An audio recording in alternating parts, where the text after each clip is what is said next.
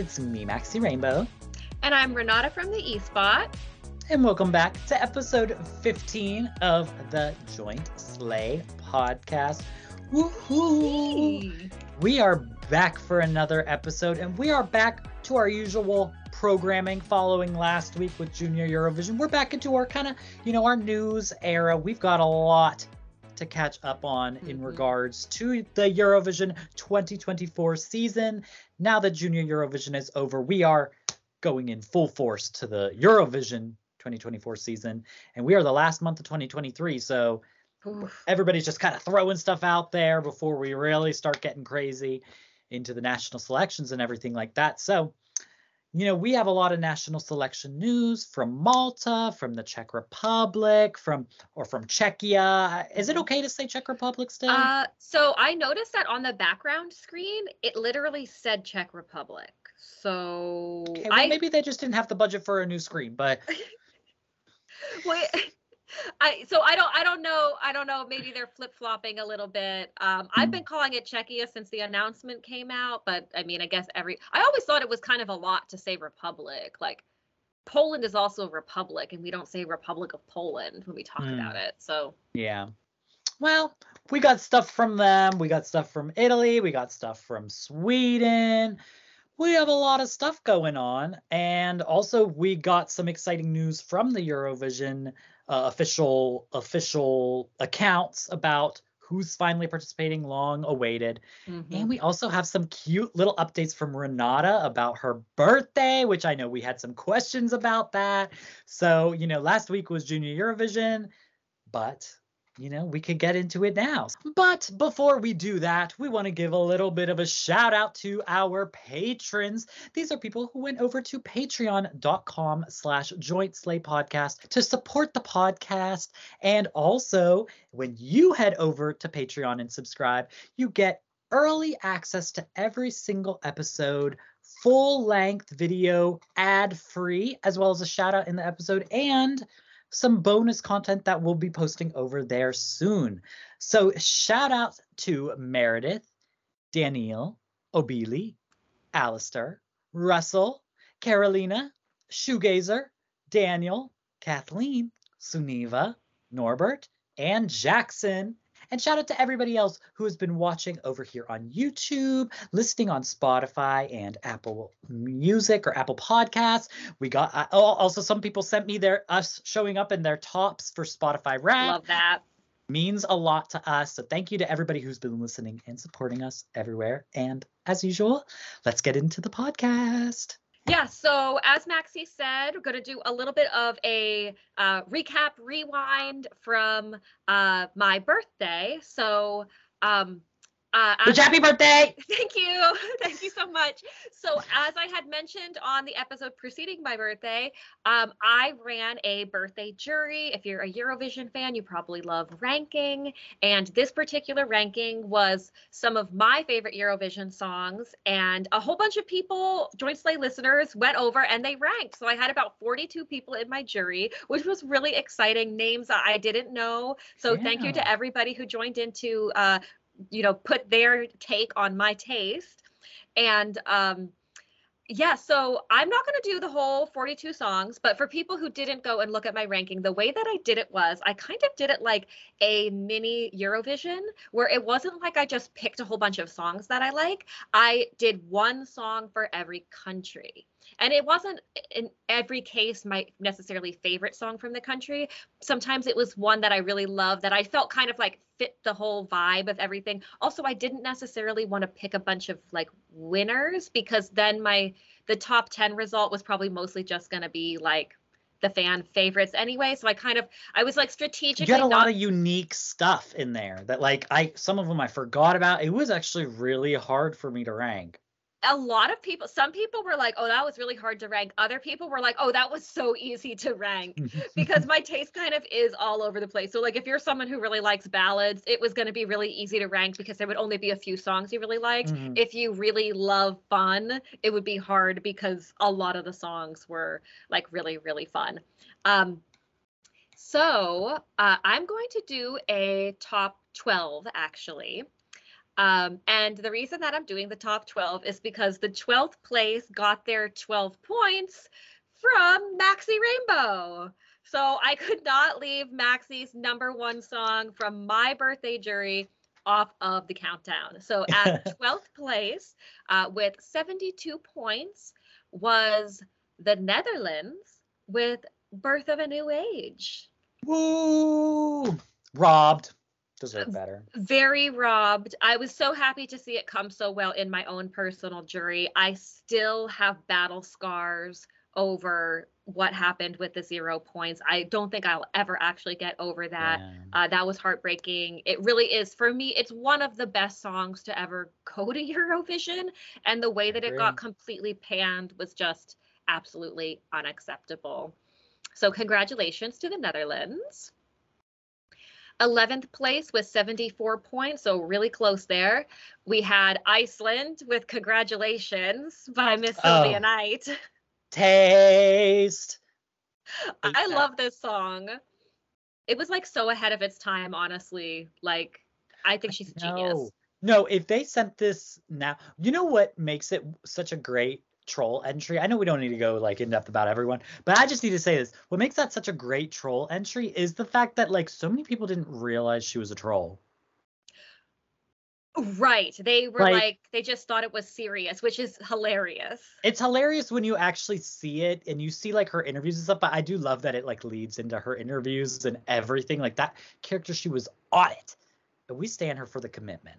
And if she had qualified, the story wouldn't have been as like enticing because it was the whole like aftermath of her not making it. That's really the famous part. Yeah, that's true. Is like whatever the ugly people from Finland and like old bitch from Sweden or whatever it was. That was crazy. I love Sylvia and I would love to have that actress, that artist come on the pod and do a conversation with us. That would be so cool. We probably could. She like randomly followed me on Snapchat one time. I mean, only because I followed her and I like sent her a message and was like, I love you. But then she followed me and I was like, queen. Okay, well, we could better follow up with that and see if we can get Miss Sylvia Knight on the pod because that would be amazing. Okay, so the top 10, 78 points goes to Cyprus with Replay. Totally solid song. 9th place with 88 points was Moldova with Trenaletul, which, I mean, this song is so iconic, honestly. And I love the fact that it got more public vote points than Chanel. It's just really funny to me. It is funny, even as a Chanel stan.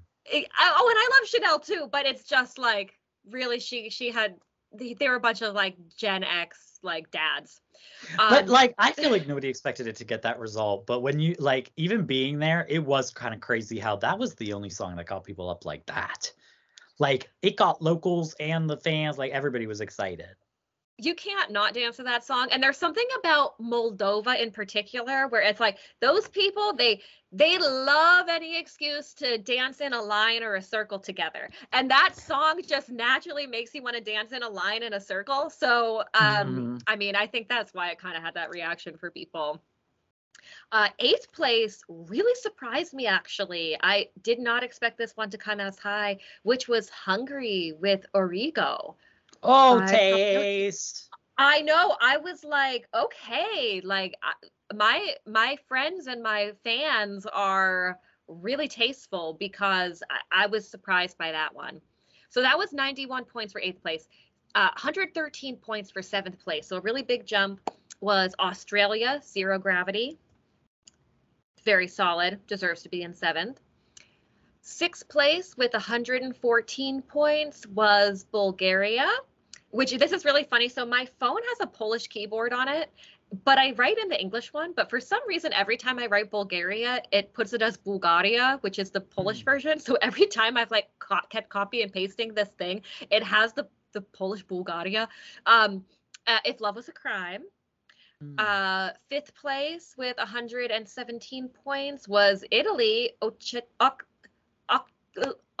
Occidentalis Karma. Occidentalis Karma. I'm so sorry. I'm shocked that got so high. I don't know why. I mean, it did well in Eurovision, but I didn't know people were still loving it. I mean, I'm still loving it. That really is one of my favorite Italian songs. Okay, fourth place, 122 points. San Marino, Adrenalina, Miss Sendin, Flow motherfucking Rider. Flow Rider Gasolina. I was very happy to see an American come in the top 4. Yes. Third place. They deserve that placement in Eurovision. That's right. That's very robbed. That whatever, it was 13 points I think they got in the public, and Flo Rida is just there with his little San Marino flag. Like, that was crazy. That really did deserve to get the best result for them, but whatever. Yeah. Third place, 135 points, Norway, Spirit in the Sky. I had a feeling this one was going to go because it is a fan favorite, but it is my favorite song from Norway. In fact, I don't particularly love Norway in Eurovision, actually. So when I was looking at the songs, I was like, do you know what? I'm going to go with that one, even though it's a fan favorite.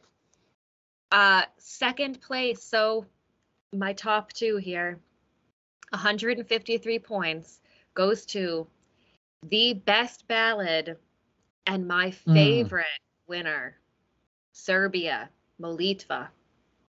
This song just does it for me. I don't know if it was the year that it was where there was something going on with me. Do with that what you will, audience. But I love this song. I had some roommates who I showed it to, a lesbian couple, and the next time that I saw them, one of the girls was like, I have not been able to get her to stop playing Molitva, like at home, in the car, just constantly listening to this song. And I was like, oh my gosh, I am a lesbian ballad evangelist. This is amazing. I don't like that song. I'm not totally surprised that you don't. I mean, I did, but I don't know. I don't like it anymore. I had a lot of people give that 12 points. 1, 2, 3, 6 people actually gave that 12 points, which, I mean, it did come second, so you would expect a lot of 12s, but most of the other ones were not that many 12s. And then, okay, I wanted Vampires Are Alive to come first, which is what I gave my 12 points to. Vampires Are Alive did not come first, though I really considered overriding the result and just saying that you guys are tasteless and Vampires Are Alive is the winner. But I was going to be fair about this because the winner was so good that I just could not revoke a win from Belgium with Rhythm Inside. Okay. I like it. It didn't get my vote. I love this song. It's one of my favorite stagings ever. It's just so simple, so unique, so captivating, so bizarre, like with the laying and the marching and I don't know, everything about it is just perfect for me. I would love to see Loïc Notet come back to Eurovision. Even if he sang in French, I would be all over him, like white on rice. So that was my top 10 for my birthday, or top 12, I guess, for my birthday jury. So again, thank you to everybody who participated in that. And I'll probably be doing other juries. So whenever my future juries pop up, I guess I'll mention them on the pod. We can drop a link for people because maybe we should do a joint sleigh jury. We should do a joint sleigh jury. Yeah. What would it be though? How would you know what I think? I think like at the end of national selection season, all our favorites, then do a jury of that. That's a great idea. We should. Kind of cool. We're doing that. Get ready, guys. That's what we're gonna do. And then the one other recap that I wanted to touch on was regarding Junior Eurovision. So I had mentioned previously that initially when it was live, I was going to do like this little watch party thing with my sister and her children, and it didn't end up happening. But that was good because I was able to like really focus on the show. So this past weekend, I went to my sister's house and we didn't watch the whole like 2.5-hour show. I just watched like the live performance videos on YouTube because they're a 3-year-old and a 5-year-old. Okay, you guys, like, let's be real. They don't really have 2.5. If it was live, that would be one thing, but it made more sense to just watch the videos. So I can report back that they loved it. Absolutely loved it. They were dancing like crazy to most of the songs. And I don't know what was up with the way that I couldn't figure out what the organization was that they were uploaded in for the little playlist. It definitely wasn't running order. It wasn't results order. I don't know. I don't know what it was. But it was kind of like a lot of the really fast songs were at the front of it. So they were just literally bouncing off the walls, like just like jumping up and down and off of the furniture. I had my little dog Cookie with me, and she's a Chihuahua, so she's real skittish, and she's like, "Oh, what's going on?" So I can say that they loved Armenia, like love Armenia. I'm too cool to be a fool. In my Armenian hair. Yeah, it is the Armenian hair. But oh my God, did she just the little one, the little girl, she just loved it. 3 years old. It was crazy because within like the first 30 seconds of it, she starts saying, "This one's my favorite." And it was like, girl, it just started. Like she just knew. She's so me. She's so you. So she knew right away that she loved it. She also loved Ukraine. And as soon as that song was over, she was like humming the I was like, whoa, like that's insane. She's like dancing around to the beat of the song even after it was over. God. She also loved Portugal, and she loved Georgia. She was doing like these really like slow, like interpretive dances. And her older brother was doing a ton of like break dance kind of style dancing. That was really cute. Like it was. We got to get her those wings I posted on Twitter. Oh my God! Right? Yes. No, she loved it. He loved it too, but she really, really, really loved it. And in the days since, so that was Sunday that we watched it. Yesterday, my sister sent me a message and said she was asking me to put on the music on the TV, which was Junior Eurovision. And today my sister sent me another message saying that she was like demanding to watch like her music show. And she sent me this video, and my sister gave me permission to play it because it doesn't show the little girl's face. I don't even want to say her name. I'm just going to call her my niece. It doesn't show her face or anything. So my sister said it's cool to post it just so people can see her dancing to Yan Girls. She was so tired. My sister was like, she's so tired, but she just had to watch her show. And you can see at the end, like she's trying her best to dance, and then she does this thing on the floor, like a break dance pose. I mean, it's just so sweet. I'm like so obsessed. I told my sister, I was like, don't tell her that there's 20 years of this show because you're never gonna. I was gonna say, so we got a Euro fan. Oh my God. I'll go and babysit, and I'll get her obsessed. Oh my God. Honestly, well, now I know what to do with them. Like other times when I go, I can show them. I might make a playlist. Maybe you can help me make a playlist of like the most like kid friendly. Obviously they're all kid friendly, but maybe like the best ones to like show them because they loved it. Yeah. Adorable. Oh, yeah. I mean, it's so nice to actually see like the perspective of children and remember what the contest is for, and see them love it, and like see that happiness and excitement that comes from a child watching other kids perform. Like, I don't know. It's so pure. It reminds you the purity behind Junior Eurovision. It was super pure. Yeah. Yeah. Aww. Yeah.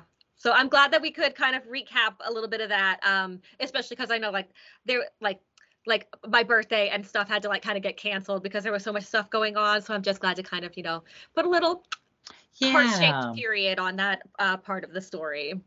Oh, yeah, exactly. Yeah, it all ended up good. Yeah. In the end, which is good. So now on to Eurovision news. The first bit of news is a little bit old, but, it was delayed from, Junior Eurovision and all of that. But it was the MESC, the Malta Eurovision Song Contest results and who qualified. Now, I tried to tune into this show, but you can imagine. I sat there, I clicked on it, and I remember sitting there being like, oh, wait. This is not like a normal national selection. There are no performances in this. They already performed. It was just results, but it was like 2 hours of voting before we got to results. So it's just them, you know, cutting up. So I quickly clicked out and I just waited for them to be posted online. But there was some I feel like I was excited about some of these results. So Yeah. I'm just going to go through who qualified. So we had Mariana Conte with her song Venom, Sarah Bonici with her song Loop, Gratitude with her song Topic Blah Blah. Love Greta. Janvi with his song Man. Haley with her song Tell Me That It's Over. Ryan Hill with his song Karma. Erba with their song Sirena. Nathan with his song Ghost. Denise with her song Mara. Matt Black with his song Banana. Gail Attard with her song Wildcard. Lisa Gauchi with her song Breathe. So I'm gonna be honest. If you want to know our in-depth thoughts on these songs, go back to their corresponding semis and hear about it. Because I don't even remember all these songs. There were a lot of songs, but the ones I remember, I am very excited about Denise going through. But to be honest, I had no doubts that she would go through. But who I was so excited about was Greta Tude going through. And honestly, I mean, I don't want to say I don't think she didn't expect it, but you could tell how fucking excited she was because she was just there for the experience. She's a Euro fan. She's just excited for the opportunity to be in this selection. And I was so happy when she qualified because she really did do an amazing job in that performance. And I'm so excited that she's going to get to deliver her whole vision on a bigger stage. And like, we're going to get to see exactly what she wants to show with that. Like, I'm so excited about that. Absolutely, because it's like for a drag artist, your audition performance is not the real vision. I mean, for all of them, that's true. But I feel like especially in something that is so heavily visually based as an artwork, like whatever Gratitude does, like it's going to be amazing. Like I'm looking forward most to that one because I think the other performances is just going to be like, okay, better clothes, maybe some interesting staging. But like, I think the Gratitude package is going to really be filled out once we get like her performance. And God, imagine what is the outfit gonna be? Because the outfit that she wore for the audition was pretty cool. Yeah. And there was like the whatever fake magazine prop.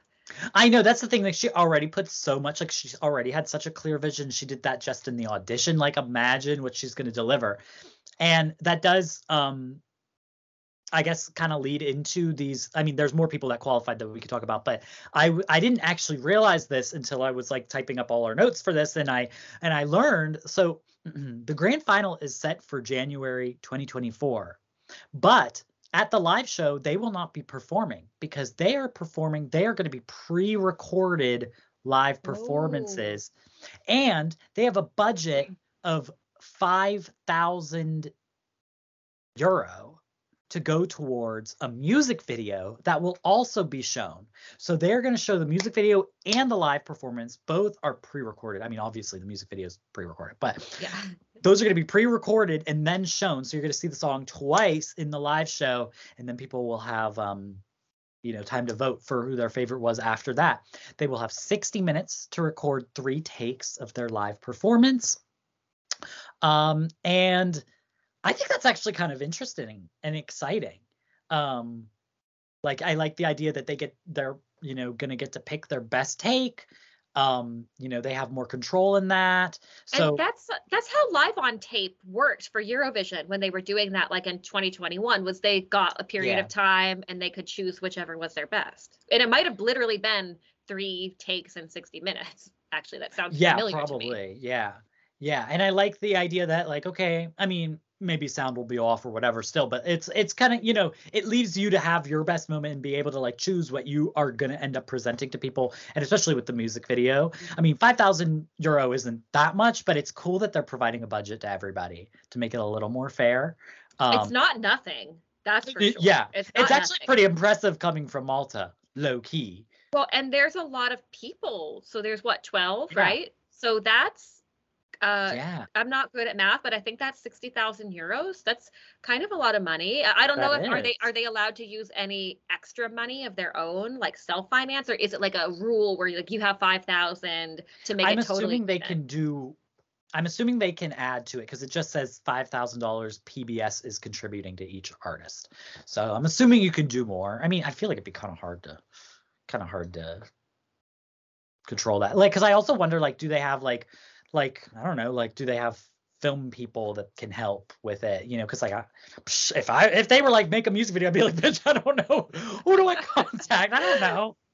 I Um, mean, I feel like to me it sounds probably like, and maybe I'm wrong, but I'm guessing it would be kind of like with UMK where they film all of, but maybe not though. Maybe that's what the live on tape is that. So obviously the yeah, network is doing the live on tape stuff because they have to have the same sound shit to compare apples to apples.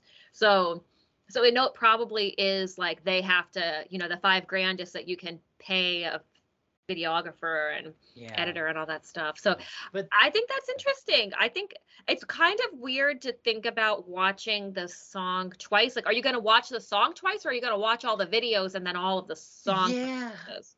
I do wonder how that's gonna go because it will be a little weird to have them back to back. Because then also like I feel like you're even more at a disadvantage if you're early, whereas if they show all the live performance then all the music videos, maybe they could have different running orders or something like to make it a little more fair in that way. I don't know. I don't know how they're gonna present it, but I am excited. You know what I'm excited about is like they're actually trying different stuff. And even a lot of it is Yes. like different stuff that I haven't seen other I mean, yeah, we've seen UMK do it where they release the music videos, but I've never seen it like presented as the whole national selection like show with having a music video as one of the presentations. Like I think that's very interesting. And I'm I excited to see. appreciate that. Like, Yeah. I feel like there's so many countries that are kind of stuck in ruts with their format. Sweden, Norway, sorry, Italy. um, but like to see people do something new and something fresh and just fucking try something. And Yeah. what does Malta have to lose with trying something new? Because they've not had like super wow results over the past couple years. So why not? And I do like the move towards like, it's not just about Eurovision. Like the other countries, like some of them, like the ones that I just mentioned, like they do look at it as being like interesting programming on its Mhm. own. So to see other Yeah. people do something where they're just making interesting programming, I think that's really cool. And of course, there's another country we're going to talk about who had a pretty interesting format change as Oh well. my But gosh. Yes. Yes. So do we have anything else to say on Malta? no, actually, I don't. Okay. Well, I'm still rooting for Mara. That's what I'm saying, and I still think they should go with that. But anyways, Oh um, yeah, do you know what? There is one more thing to say. A little bit of a teaser. When we get a little bit closer to January, we're going to have a little special guest. We decided to start bringing people onto the show. So keep an eye out if you want to hear more about Malta. We're going to have a little special guest, someone who's very familiar with the music industry there, to kind of maybe like a pre-show warm-up to talk about everything regarding Malta. So look forward to that. yes, for sure. I'm excited about that as well. And on to another national selection that be switching things up, be trying things new, and they're working with what they got, and that is the Czech Republic. That is Czechia with their national selection, ESCZ. So we had previously just kind of talked about how they were going to be doing this live show, and we didn't really have any details on it. You know, we didn't know how it was going to go. So it happened. It all happened very fast. I feel like everything was revealed, like, and then I don't know. I always get really confused with the Czech Republic because why, like, do the songs suddenly start being posted like sporadically a few days before? We got to start refining that a little bit more. But um so all the performances, they performed in, it was a club, right? It was like like a little show venue, and so Mhm. that's where the show went on. So as opposed to like last year, which was like kind of on the stage, they tried something new. They had the same presenter, so it wasn't me. And and And I watched the show. It was actually very entertaining. I felt like there were a lot of, problems, but it was, again, they're trying different things and they're trying to keep it fresh and they're trying to see what sticks and they're trying to see what works. They had what's his name? Albert? Oh, Albert, sorry. not Oscar. Was it Oscar? I thought it was Albert. Caesar. Well, yeah, but no, there's not much between us now. Do you know what I mean? Oh, his name's Malawi. Albert, right? Is his name? I don't know what his is name his name Albert? Why am I calling him Albert? I don't know if his name is Albert. They had Lake Malawi come on and perform and like the opening, which was cute because I totally forgot how much I loved him. I actually loved his song in the Polish national selection way more. Lucy, oh, so good. Lucy. Were you a fan of that? Because I know you hated the girl he was up against. No, I don't think I was a fan of that one, but I love Friend of a Friend. I love Lucy. I think it's better than Friend of a Friend. Personally. Actually, Friend of a Friend was my Czech entry in my birthday jury. Oh yeah, I wish I remembered who I voted for, but then the performances that went on, and the way that the show kind of worked was there was an interview with Caesar Sampson, which was very random. Yeah, he was okay though. He was pretty good, I thought. He was. I didn't really like that he kind of almost was acting as like giving his opinions on the songs. Like, even though they were all kind of positive, I kind of just wanted to hear the artist talk. Fair. You know what I mean? Like, I was like he was acting as a mentor almost, which was, cute, I guess, but I didn't really care to see that. But yeah, that is true. I guess sometimes I found him talking more than the artists. I definitely did notice that. But I did think it was interesting, just the idea of like having any kind of dialogue happening instead of just throwing them on stage or doing like a little like postcard where you see them like fapping around the studio. Like, yeah, and it was nice. One thing to note was the whole show is in English, which was nice for us to follow. It was interesting because the whole show was in English. And I guess, yeah. I think that's smart as hell. Yeah. So I saw some people complaining about it, but it's like, okay, the Czech audience does not care about this program. No. They're not going to the way that they're going to win people over is by having consistently good results in Eurovision to make people care about Eurovision. Yeah. The only people who care about it are Euro fans. You could tell that they catered the show to Euro fans, like having it all in English. Of course, there were Czech subtitles for the interview, which was, good for the actual like domestic audience. But I thought that was really smart because, again, Czech people aren't voting for Czech Republic in Eurovision. Yeah, that's true. Makes sense for countries to make their national finals from the beginning. Get people invested now. Don't put in the work later. Don't be running to every single news organization on the turquoise carpet to tell everybody in the cameras why they should vote for you then, while ignoring all the fans behind. Pasha Parfeni. Don't do that. Did he do that? He kind of did. Yeah. That. I noticed there were a few people who like only talked to the press side. Like they did. It was like their dancers would hang around the public side and other people only talk to the press, because that's how you get the international votes. You need to go to the camera and say, "Oh, I love your country. You should vote for me and my song." Like everyone does that. So like you don't like that doesn't actually help you, I don't think. What helps you is getting Euro fans excited as early as you possibly can so that they feel invested in your song later, personally, is what I think. But I mean, just generally speaking, I wouldn't say that this was necessarily like the strongest selection. I mean, 2022, I think it was, or the one that had Domi and running out of time. That was the best. Unreal. They have yet to hit that again. I mean, Vesna overall was better than all the songs that were in that selection, but that selection was the strongest.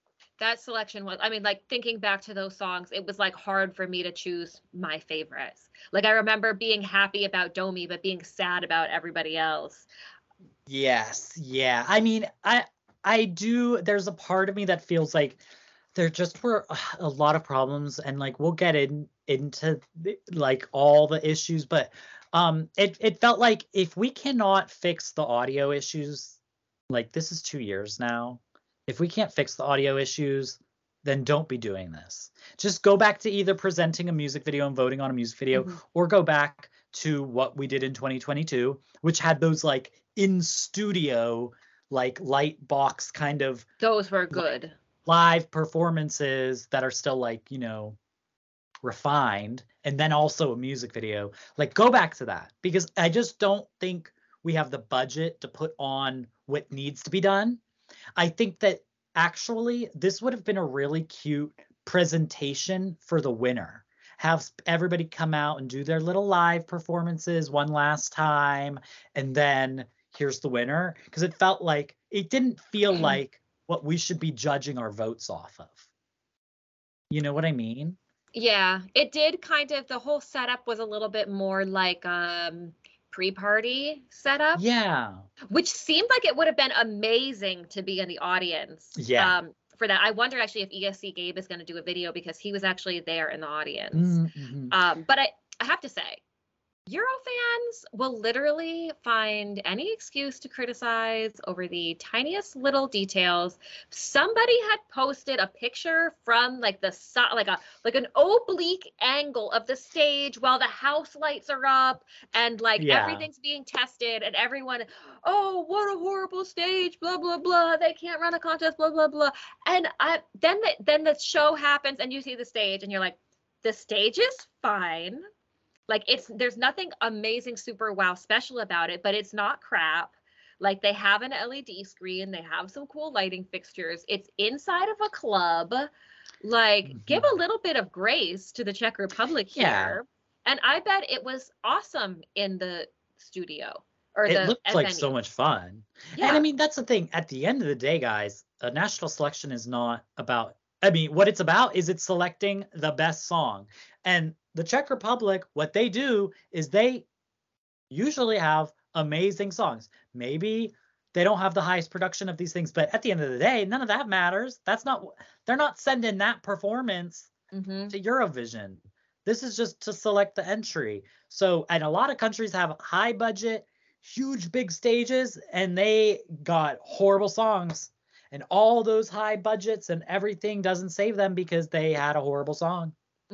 So a lot of y'all's countries maybe need to, focus a little more on the music than the show that they're trying to put on for the selection, and then maybe you'll get a good entry. Yeah. Because they came top 10 last year. Yeah. Yeah, they did. So let's talk a little bit about the songs then. So the first one that came on was by Aiko, and the song was Pedestal. So I have to say, I really love this one. The stage performance was wildly chaotic. She was doing way too much. I would have liked it if she had focused a little bit more on actually singing the song, but I totally loved it because, first of all, I used to have hair like her. Like I had bangs and like blue dip, kind of like bob. Is it blue? It was blue, yeah. So I literally used to have hair like that. I loved her like DSTM knockoff bodysuit. I thought that looked really good. I thought like that everyone looked really hot, and I love it when people are hot and sexy. So that did it for me. It was just a lot was happening, and I did like that the vibe of the music was very much the type of stuff I listened to when I was like a teenage, like an angsty teenager. And now I'm an angsty adult and still listen to that kind of stuff. So I liked that it just felt really like raw, and it felt really Riot Girl. And I think I haven't voted yet, but I think that I am going to vote actually for Pedestal. Wow, that's crazy you say that, because I voted for this song. I was really struggling because I did feel like she low-key had the worst live performance, but I also felt like after watching hers, I said, oh fuck, she ain't getting my vote. And then I watched everyone's. I was like, oh shit, ain't nobody getting my vote. Like it was like everybody didn't have good live performances. So I don't really want to fault anybody. Like Mhm. I was like, I can't vote off of these live performances because of that. So she ended up getting my vote. I love this. I feel like I feel like this is the type of genre of music that's like gotten a resurgence lately, especially with like Olivia Rodrigo has kind of brought that back, and people love Paramore. And Totally. I mean, they never left, but and we really haven't seen much of this kind of sound in Eurovision. I feel like we've gotten a lot in selections, but we haven't gotten it in Eurovision. And I think Mhm. this is good. I think it's my favorite of the group. Well, okay, I guess we can just end it there then, because I mean, I mean, I overall don't find the selection as strong as other years, which makes me sad. I'm like not as excited about any of these. I'm not gonna lie. yeah, I'm just gonna pop out of order just to say that I felt like the song by Lenny, "Good Enough," kind of exemplified the whole ESCZ. It was good enough. It was decent. Like, it was definitely a show, and I enjoyed watching it. It wasn't a total crap, fest. It was good enough. Um, but Yeah. so I guess we'll say what we thought about that song by Lenny. Apparently, she is an established artist. So the others are kind of up and comers, but she's established. She kind of like was sitting at like a piano, and it was a little bit ballady. I thought the lyrics were good, and she was really confident. Like, she had one of the better live performances. You could just tell that she was more experienced. Like, Hmm. she was no stranger to getting up on a stage and singing live. And I feel like this could potentially be the one that they choose. But Hmm. then again, I don't know. But just based on the live performances, I felt like this one came off the cleanest. Um, so I think I think there's potential here. I would not vote for it though. Yeah, I get what you're saying because she had one of the strongest like live performances. Like you could tell she's like a refined performer. She's figured it out. She knows what she's doing. I just think the song it's like the title. It's good enough. It's fine. That's what it is. If they sent it, I'd say, oh cute. Yeah, But like, yeah. I don't know, it doesn't make me excited. Like, I'd rather send a fun song. I don't need a like that's the thing. Okay. Because the other thing is we must remember Vesna had their failed live performance, Hmm. and We Are Dami had a failed live performance. Now, their live performance in the selection was fine, but I don't know, maybe people just have like, selective memory loss. Like, I remember completely, like, through all the lead up to the contest, every single live performance they did, horrible. I'm gonna be honest. I didn't tweet it because I didn't want to be mean, because I do love We Are Domi. Yeah. And actually, for people who don't know, her dad is a hockey player, and I'm a huge hockey fan. I Oh, recently really? watched a fight with with her father, because he's Dominic Hasek. That's his name. She's Dominica Hasek. She's named after him. Because Oh. he's a goalie. I love goalies, and I was watching a goalie fight compilation, and there was a goalie fight with Dominic Hasek, and I'm like, oh my god, it's Domi's dad. But when she started singing, I was like, oh, so I see all the touring hasn't helped her improve her live performances because she sounds terrible. Because that's what I remember too, because her whatever that in studio, because that was like a live vocal recording, sounded Mhm. great for the selection, but she never sounded good again until really the live show for Yeah. Eurovision, where she sounded great. So she's not the most consistent performer, but I still love her anyway. And everyone's not on 100% of the time, so I don't hold that against her. Yeah. But that's the thing is at the end of the day, where it matters most is at Eurovision. Yeah. And low key, what we've seen in with the Czech Republic is picking the best song ends up working out in the end. Picking the best song and not fully basing it off of the because if we didn't vote for Vesna, like Pam Rabbit would not have gotten a top 10 No. finish. She wouldn't have. So like I don't know, just because she had a good live performance, well, that's also a potential non-qualifier based on the song, a probable non-qualifier. So, True. you know, So another song was by Ellie, The Angels Share. Mhm. I'm gonna be honest, I don't remember this one very well, but I'm looking at my notes and I said at the time, damn, she has a great voice. Song doesn't feel super original, which is why I can't recall the song because it didn't stand out to me really in any way. But I felt, at least at the time, that it was something that could be elevated a little bit for Eurovision if they went with it. I mean, it Mhm. helps to be a great singer. It sounds like Centuries by Fall Out Boy. And it was killing me, and I was like, I could not figure out what it sounded like What's because that that sound like? chorus. So, oh, how does it go? So her song is like, "Da, da, na, na, na, na, but it's so powerful." Yeah, okay, I hate that Fall Out Boy song actually. They Yes. they used to play it on hockey commercials. Talking about hockey again. It's hockey season right now. It's on my brain.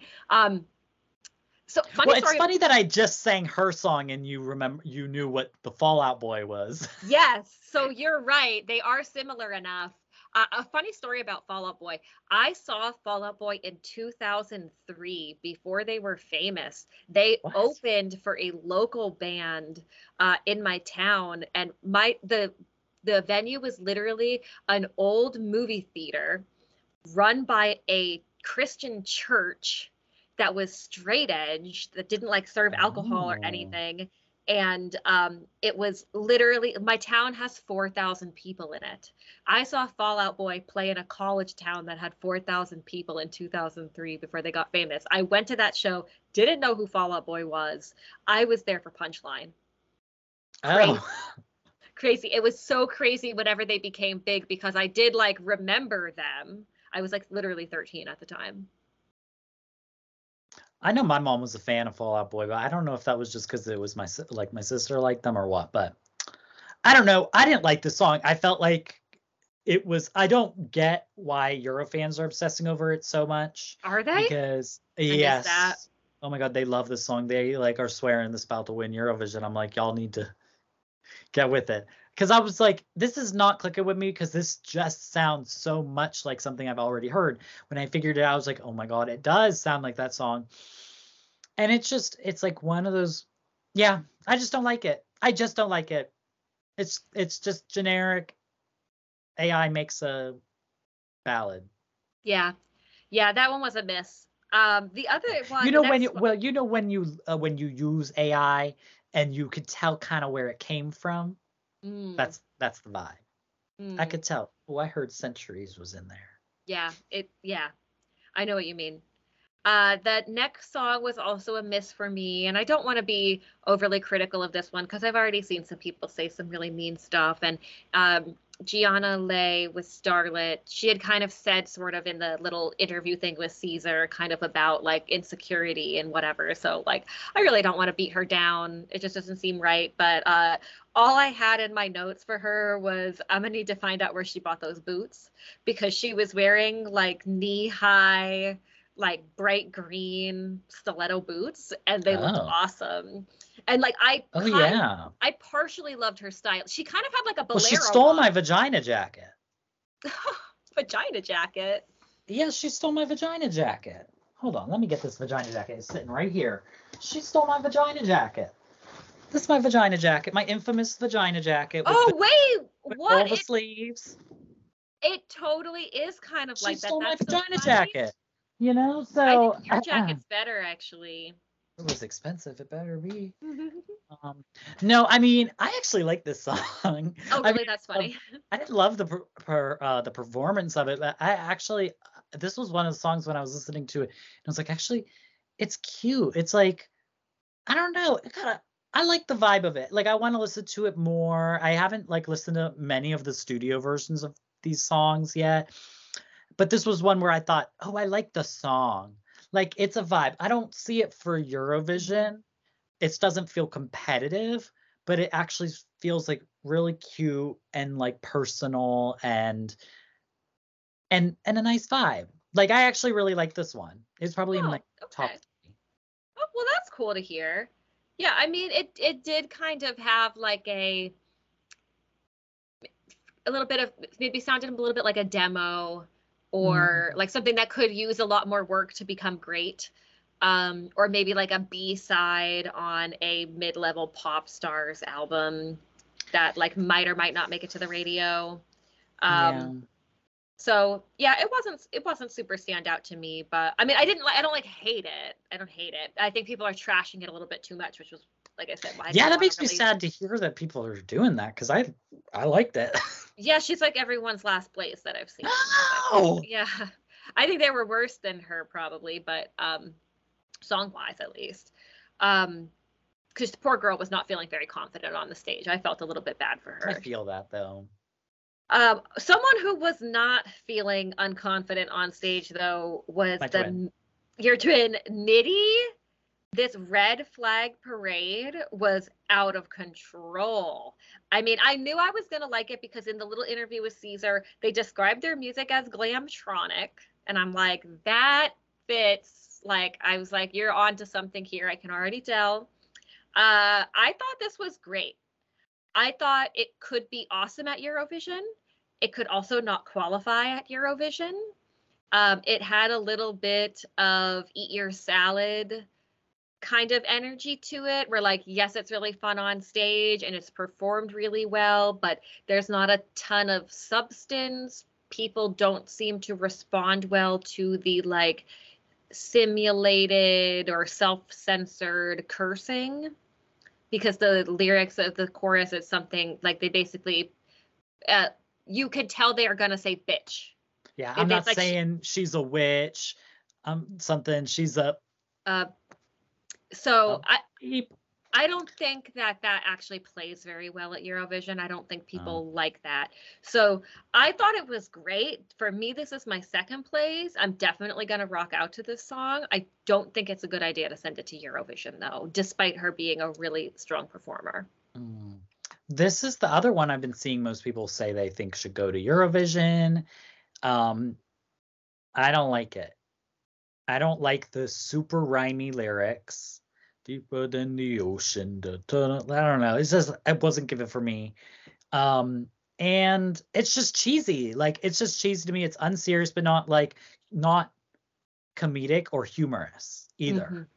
Like, it's wild, but it's not Eat Your Salad, because Eat Your Salad had humor to an important message. It was like about like, you know, environmentalism and stuff. But it was stupid. I don't think they're vegetarians, though. I'm just going to say that right now. I don't believe for a second those guys are vegetarian. Oh, probably not. But, you know, they were trying, you know, it's like, you know, it's just, it's given me it's given surefire not qualifier for me. Just because of that, because like people love a little humor and people love a little fun, but they want it to be a little more than that. I didn't get the more, you know? Yeah. And whenever you did that deeper than the ocean part, that particular part actually really stood out to me, because that kind of beat that they have right there, I immediately thought of Måneskin. That's so true. Yeah. So it it didn't feel super original in that sense. So I mean, like, I liked it. I really like it. I like it more than you liked it, but yeah, I don't think that this is a smart choice. No. The next song, song number 6, there were only 7 songs, was by, I don't know if did I write this down right? Tom Sean. Was that his name? Tom Sean. The guy has 2 first names. Dopamine Overdose. This one, I feel like it has potential. I wasn't super keen on the rhyming of sweaty body and teriyaki. I thought that was a little bit much. I felt like the sweaty body teriyaki line, my reaction to that was kind of similar to the way a lot of people felt about I Can Smell You Like an Animal. Where like that lyric never bothered me. This one I had kind of a visceral reaction to. Like, I laughed out loud, but it's not supposed to be funny, and I feel like that's not really great. I I felt like the music itself, like the beat was like pretty sick, and I could see it like getting the crowd really going in Euroclub and people having a lot of fun to this song. But I don't know. I didn't have like a total like wow factor for me. I love this one. This was my second. My only gripe with it, honestly, is that lyric. Like, I don't even mind this. I mean, just change teriyaki. Can we say something else? I don't mind hearing about your sweaty body because he's kind of hot. So I'll see that sweaty body all day long. But the teriyaki ain't working for me. I mean, it could literally be You ain't whatever. Rosalia. Sweaty body, why don't you put it on me? Like it could, you know. Someone send that to him. Yeah. You know, so it could have been a very easy change. And I was just watching Eurovision Tom's reaction, and he was literally like, wait, is teriyaki sweet? And then I was thinking about it, and I'm like, actually, I think teriyaki is a fully umami flavor. Like it is savory. Like it's like a salty savory. I don't think teriyaki is sweet. Yeah. So weird lyric. I don't know, but I like teriyaki, so I'll eat them both up. No, I don't know. I actually really like this one. This was the first one I wanted to go and listen to because I didn't think the live performance was that good. And I said, oh, I want to go and hear what this actually sounds like in the studio. The beat is so good. Like, I actually think that low key, if he were to revamp this a little bit, fix that lyric, this one might have the best chance in Eurovision, I think, of all these entries. Sexy guy never hurts. So he was hot. Yeah, exactly. Yeah. Like, I just feel like, I don't know. I still, even though if like Aiko is my favorite and it's who I voted for, I don't know if that would do better than this one in Eurovision. Yeah. So. And okay, there we go. Thomas Robin, Out of My Mind was the last song. I thought it was interesting that the two men in the contest got put at the end. Kind of a weird running order, a little out of balance. It was giving Junior Eurovision at first with all the girls. I thought that this one was okay. I did not like that he reminded me of an old roommate who was a not good person. So as long as I wasn't looking at him and just listening to the song, I was digging it. But I wasn't digging it enough to like want to vote for it. Like it's not like it was a contender for me. Yeah. I don't know. I mean, this one just didn't stick out for me. You know, fine, whatever. But like, it gave me, I would hear it in a Romanian national selection vibes. Ouch. And I don't know what I mean by that, but but that's just the vibe I got. I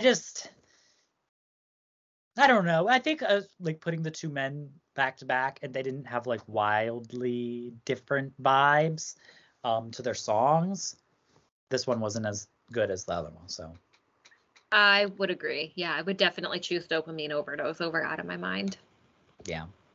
Yeah. But that was the national selection for Miss Czechia. And voting ends the 11th of December. So get your votes in. Vote for your faves. And the results will be revealed the next day. So we getting a fucking entry on the 12th. It's exciting. The day before my court date. Well, it's going to be an exciting week for you. Exactly. I mean, I don't know. I'm not excited about any of these. You know, I usually go into these like pretty invested in an entry. Like I did an inspired look for Yazinki. I did an inspired look for Vesna. I don't care about any of these, to be honest. Any of them could win. I don't really care.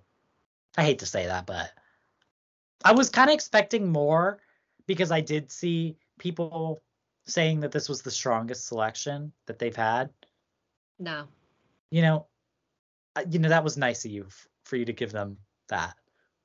But I don't know if that was true. But definitely still, I mean, it was still good. Yeah. I wonder what the 2 songs were, because originally it was supposed to be 5 and they added 2 on for 7. So I wonder which 2 songs it was that they decided that they had to have. Like, who might we not have seen if they had only done 5? I feel like probably Starlet. I feel like that seemed like one that sneaked in. You think, though? Like, I feel like it has to be something like, I don't know, because I'm also looking at it and I'm trying to think of like, oh, is it like a nice diverse selection? I think it was. Mm-hmm. I think Starlet adds to that, though. Like, it was the I don't only know. like actual pop song, looking at it now. Because Yeah. like Middy's a little bit like, kind of like more on the pop rock alternative. Yeah, maybe that's true. Maybe I feel like it could have been Starlet and Out of My Mind. Yeah, I would say so. I mean, we'll never know. And maybe it wasn't like, oh, which 2 make it in. It might have literally just been like they whittled it down from 10 to 7 and then they couldn't choose anyone else. They couldn't agree. Yeah. Yeah. Well, it was a fun little selection, you know. Nice to have. I like the bite-sized nature of it, where it wasn't a 3-day contest that goes 5 hours every day, like some other contests which we're about to talk about. Yes, if the audience can guess. Yes, can you guess what is next? Well, next up to announce was well, I don't know if this was next up to announce, but Sanremo had been teasing, or not, they weren't teasing, but there were all these rumors of who was going to Sanremo, blah, blah, blah, blah, blah. But they finally released the official 30 acts. Actually, I don't know if this is 30. I think it actually might be 27. Let me just do a little count real quick. Because the reason I say that is because they do like a newcomers, and only, I believe, 3. Yes, so it's 27. There will be 30. So 3 people will come out of the newcomers. We do have the list of newcomers, but we don't know who they are because they're all newcomers. Right. Okay, so we're not going to go over this. But 3 of those people from the newcomers will advance to make this group 30 in the final, which is a lot of fucking people. And they just all go, like, they all perform. Like, it's not like some get eliminated. They all perform, I'm fairly certain. So I think so. Yeah, that's right. Every night, crazy. 3 song, a different song every night. Yeah. So this is a great lineup, though, I gotta say. As you're not a Sanremo girly, you're not. So you might not be familiar with a lot of these people, but overall, last year was not a very strong Sanremo, I felt. And this has me kind of gagging.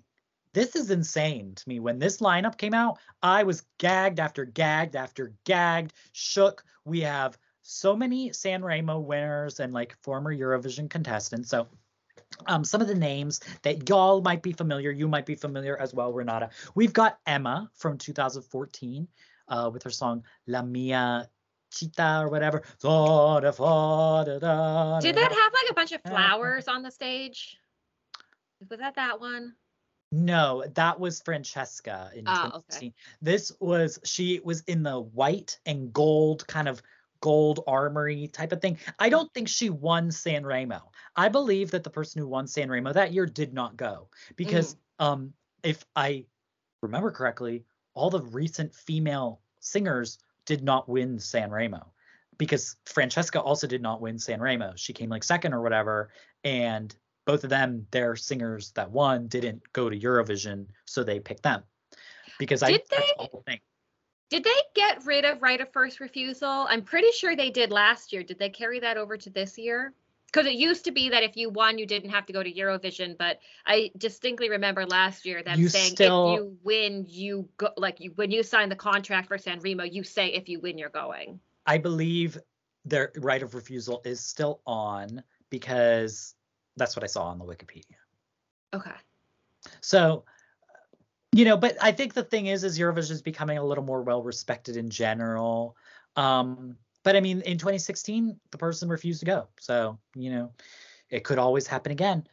But also Diodato is in the running once again. So he was supposed to represent Italy. Well, he did represented Italy in 2020, but of course the contest was canceled, but don't worry, he got to perform on that stage in Turin. So it worked out in that sense. But I'm very excited to see him back. I also feel very honored that I got to see him perform both in Turin, and I got to see him perform in the in a pre-party. So I got to see him twice, which was very exciting. Then also Il Volo, who represented Italy in 2015. I believe they came second, or they won they came third maybe, but I know they won the Televote. Yeah, so it's funny to have like Deodato and then Il Volo, because Deodato was amazing and I think very well could have won, and I would have been so happy about that. I still get emotional whenever I listen to Fai Rumore. Il Volo, though, I could not stand that song. Me too. I hated it, and every time I saw it getting points, I was like, oh, really? Like, could we have chosen like a more like stereotypical generic Italian ballad? But and as much as I don't like Mons, it's like, well, okay, but the other options, who Paulina Gagarina or Il Volo, I don't want any of them to win. That was nightmare blunt rotation for that top three. Oh my God. Oh, and then we also have Mahmoud, who he don't know how to lose Sanremo. He won both in 2019 and 2022 and went to Eurovision with his song Soldi and Brividi with Blanco. And that's exciting. I mean, I feel like, he's like a staple now, and it's kind of crazy to see him back again. Like, I already didn't expect him to come back again in 2022. So soon. But then again, like, he just skips a year. He's like, all right, take 1 year off, like, whatever. Like, take 2 years off, and now I'm back. Maybe not 2. It was 3 years. But whatever. He's back again. That's crazy. But yeah, so I loved Soldi. I wasn't crazy about Brividi. Yeah. But I think he's better solo. Like, I don't know that I liked the duet aspect. I agree. But I've never heard a song from him that I didn't like, at least as a solo artist. I mean, I like Brividi. It just wasn't my favorite. Like, I like both Blanco and Mahmoud better solo than they were together. Yeah. But I'm very excited to see him there. We also, let's see, is there, we also have Richie e Povere. So we just talked about them last week, girl. We just talked about them last week. Yes, they are the ones who sing that song. The thing from the junior season, the interval act. Oh, yes! Shut up. This is basically like, imagine ABBA came back. Wow. Like, they have been performing since 1967 as a group. They're known for that song. Like, that's a big song. Okay, out of all these artists, you expect the bitches that started in 1967 to be the ones with the TikTok song? Okay. They're almost as old as Eurovision. They're older than Eurovision, I think, probably, if they started in 67. Started in 1967. Oh my God. So, and it's crazy. So the group never disbanded. One singer, Franco Gatti, he retired from the group in 2016, but then he passed away in 2022. So it was actually in October of 2022. So almost a year ago, like a little more than that. But they did actually come together, like, I guess one last time as a group in 2020 to perform at Sanremo, perform a few of their songs, and they got like some honorable award.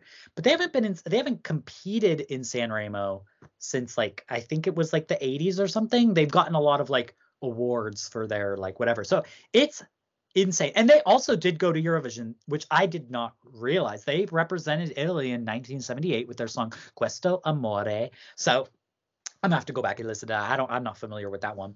But that's crazy. I am shocked to see them here. We literally were just talking about them. Like, that's wild. And I'm excited to see what they do. I mean, because they're really still making music. Like, yeah, good for them, old guys. Yes, well, it's 2 women and 1 man. Well, it was 2 men, but so really like ABBA, 2 men, 2 women. Yeah, and so those were previous Eurovision contestants, but there are also some exciting people. So the thing about Sanremo is it's a lot of like the artists, like a lot of these artists have been to Sanremo like a million times. So like I didn't take notes on every single person that's been to Sanremo multiple times. Like yes, Mr. Rain has been to Sanremo. I mean, that was a good song, whatever, but like, you know, but there are some significant names in here, big names that I recognize, not even just as a Sanremo fan, but just as a fan of Italian music. So San Giovanni, he was in Sanremo in 2022 with his song Farfalla, which came fourth. And he is such an amazing artist. He's one of those artists, first of all, Italian bop. You would love it. Like I'm telling you, like you got to get into this because So I remember this song because Yeah. I did watch Sanremo that year with my roommate, and this was their favorite song because I remember them sending me a screenshot of like, look what I'm listening to, and it was the album art for Farfalla. So I do remember this one. And I do watch Sanremo. It's not that I just totally ignore it. It's just I'm not a like long haul watching every thing. Oh, yeah. Like I'm not that bitch either. Yeah. Like I catch up on the songs that people are talking about. Mhm. But I don't watch the whole show normally. Yeah. But yeah, that's a good one. Yeah.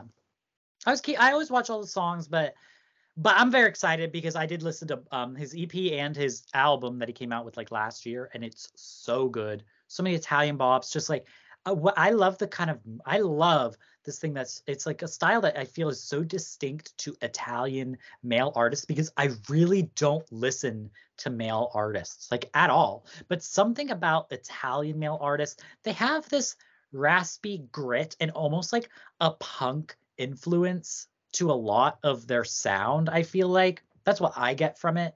And he's one of them, but like punk pop, I don't know how to describe it, but it's like edgy and it's kind of like Blanco's vibe. It's like it's got this grit to it. And I just love him. His album is great. I'm excited to see what he does. Of course, I'm hoping for an Italian bop. But we shall see. Irama is back. Irama this is his 6th time competing in Sanremo. Everybody knows Irama. The only entry from him I actually love in Sanremo is his like La Gensi de Calore, fa colore. I love that song, but he's done a lot of ballads. Like I don't really love his ballads, but I love his music outside of Sanremo. Like I'm hoping he brings another bop like that song. I know a lot of people don't like him. I know he's like seen as problematic. Yeah. I like him. I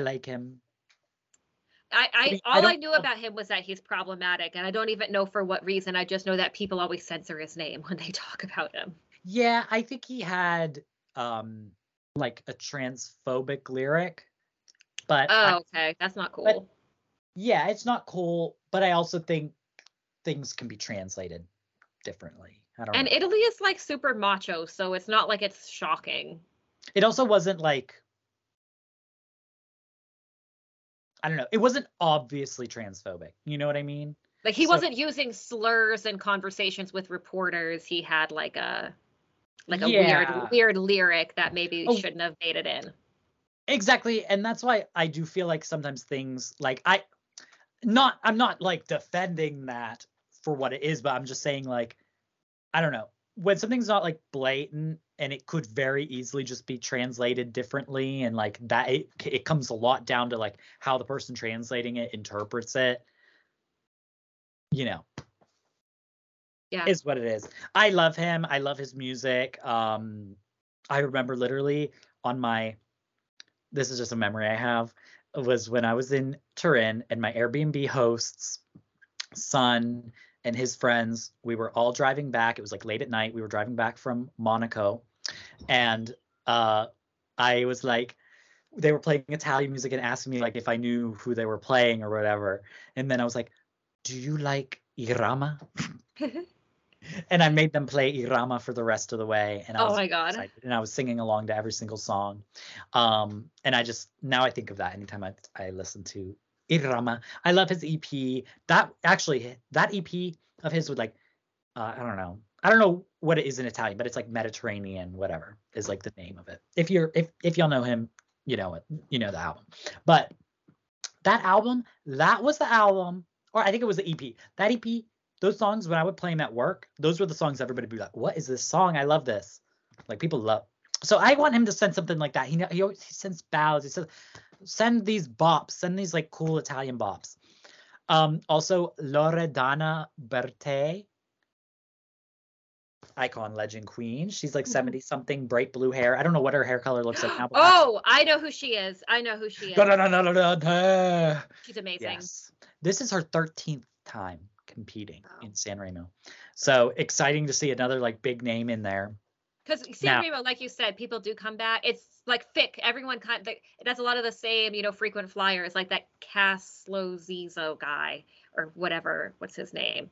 Castro Zizzo. Yeah. Castro Zizzo. Like, there are people who like to come back because it's, it's not about Eurovision. Like, it's about the festival itself. So yeah, and I mean, that's the one thing that Italy's got, is they get the big names. I mean, these are people who are dominating Italian music industry, and I think that that's like a big difference between even Melodifestivalen, because I've seen a lot of, like, and we'll get to it in this episode, but I've seen a lot of, like, I just saw somebody say this and it kind of like stuck to me, because I was like, oh wow, yeah, because people were like, no, in Sweden there's like the music industry artists, and then there are Melodifestivalen artists. Like, a lot of those people that are the big names in Melodifestivalen only release music for Melodifestivalen, and I just think that's interesting. But Sanremo, and they're successful with that still. Yeah. But their solo music maybe doesn't reach the same way, but Sanremo's got that where they got both, Stars. Yeah. So Annalisa is back. So this is her 6th time competing in Sanremo, and she has never placed lower than 11th place, and that was one entry. And she's a woman, so that really says something, because they are not the biggest fans of women. Yes, I really do feel like Annalisa, if there's a woman, well, I don't want to, if there's a woman that I think could really break the spell, it'd be her, because she's just, she's amazing. She just came out with an album, and she has a song called Euphoria, and Euphoria, passo di te. Another artist I would like play her music at work, and like people love her. Bops, like bop after bop. If she sends a ballad, I'm gonna be so disappointed, because all she knows is bops. So I'm excited. Literally, like, I'm so excited about her. And the person that I gagged. I gagged, my heart. Boom, boom, boom, boom. I'm so excited. When I saw this name, it gave me chills. Was Gali is competing in Sanremo. I never thought I'd see the day. So people who may have followed me for a long time on this channel, I used to talk about him so much, because he is literally was the gateway for me into listening to foreign music. I remember his song Habibi was the first song I ever like tried to learn, like, that I saved in my library that was not in English. I like distinctly remember sitting there listening to that song, like, and I was so new to non-English music. I remember, I don't think I should tell this story because my mom might be listening. Or she will be listening. She will be listening. But I just remember, not knowing that Habibi was a Arabic word, and I thought it was Italian just because this song, like, I had no reference point to other languages and other music. And okay, so he's a rapper, Italian, Tunisian, and you hear those influences of both cultures. Like, when you listen to his music, you feel those Arabic influences in his music. And I also love that he's a political activist. He's known for his poetic, meaningful lyrics, artistic visuals, and also his like kind of gender breaking styles, which is really cool. Number one, because of it's Italy, and like Italy is a little more, on the like homophobic, traditional, like also Catholic and all that stuff. He's Muslim, like openly Muslim, and so all those things are like very exciting that he goes against all these all these standards. And And I love him. I'm obsessed with him. Like he's like, my God, he's so good. Like I never thought I'd see the day. I used to talk about him on my channel and how he was like my dream artist to be in Sanremo. And people used to tell me like he's too big of an artist, like he would never do it. And I'm like literally so happy. It's actually gonna kill me because I don't know if he could win. Just because I don't know if he's the type of person that would win. But I shouldn't say that because frankly, like Måneskin won and Mahmood won with Soldi, and like who's to say Gali can't? Like if there's ever a trap rap, but he's like trap rap pop. So I don't know what direction he's gonna go in. So he also just released an album, and the album he just released is almost all freestyle, was what I was reading. And so his new album leans more trap. But he has other albums that lean more pop rap. I mean, it's all like rap, but you know, I think if he goes more pop rap, I will see him having potential. I think if he goes trap, I don't see it as much just because it's not as digestible to everybody. But oh my God, my favorite song from him is his song Fortuna. And I'm sad it never got a music video. I love that song. Fortuna, fortuna, che ho ti verso di te. I literally love this man so much. If you don't know him, go watch his music videos. They're insane.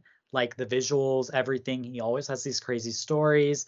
I cannot say enough. I'm going to be a fucking Gali stan. Like I'm this close to changing my profile picture. He's so fucking hot. He's 6'4". He's like... I love that that's a note in the show notes. He's also 6'4". Like that says a lot for me too, because I love the tall boys. I really do. And he's not homophobic. Like, you know, I'm in love. I'm so annoyed that you said Habibi, because now I have the Dolly style song. Habibi, Habibi. I hate that song. Oh, you hate it? I love it. I hate it. It's so annoying, and I don't understand the styling and everything about that. You don't understand the styling. No, like what is the style, girl? Why are these Swedish girls singing a Arabic words while dressed like Japanese Harajuku girls? Like it was They're just worldly. They bring God. the world together. Hello, my name is Molly. I am a little doll. Oh God, I love them so much. No, it's too much for me. I can't do it. I can't do it. Well, I am excited about this Sanremo. I'm more excited than I have really ever been. I also feel I am most emotionally, like this is probably, Gali being in this is like, this is the most emotionally attached I'll ever probably be to an artist so far in Eurovision, in like a national selection sphere, because I really love this man so much, and it's gonna pain me if he doesn't win, and he probably won't, because like, you know, I don't know, Italy's unpredictable, I feel like, for me, but he's a man, so he at least he has a chance.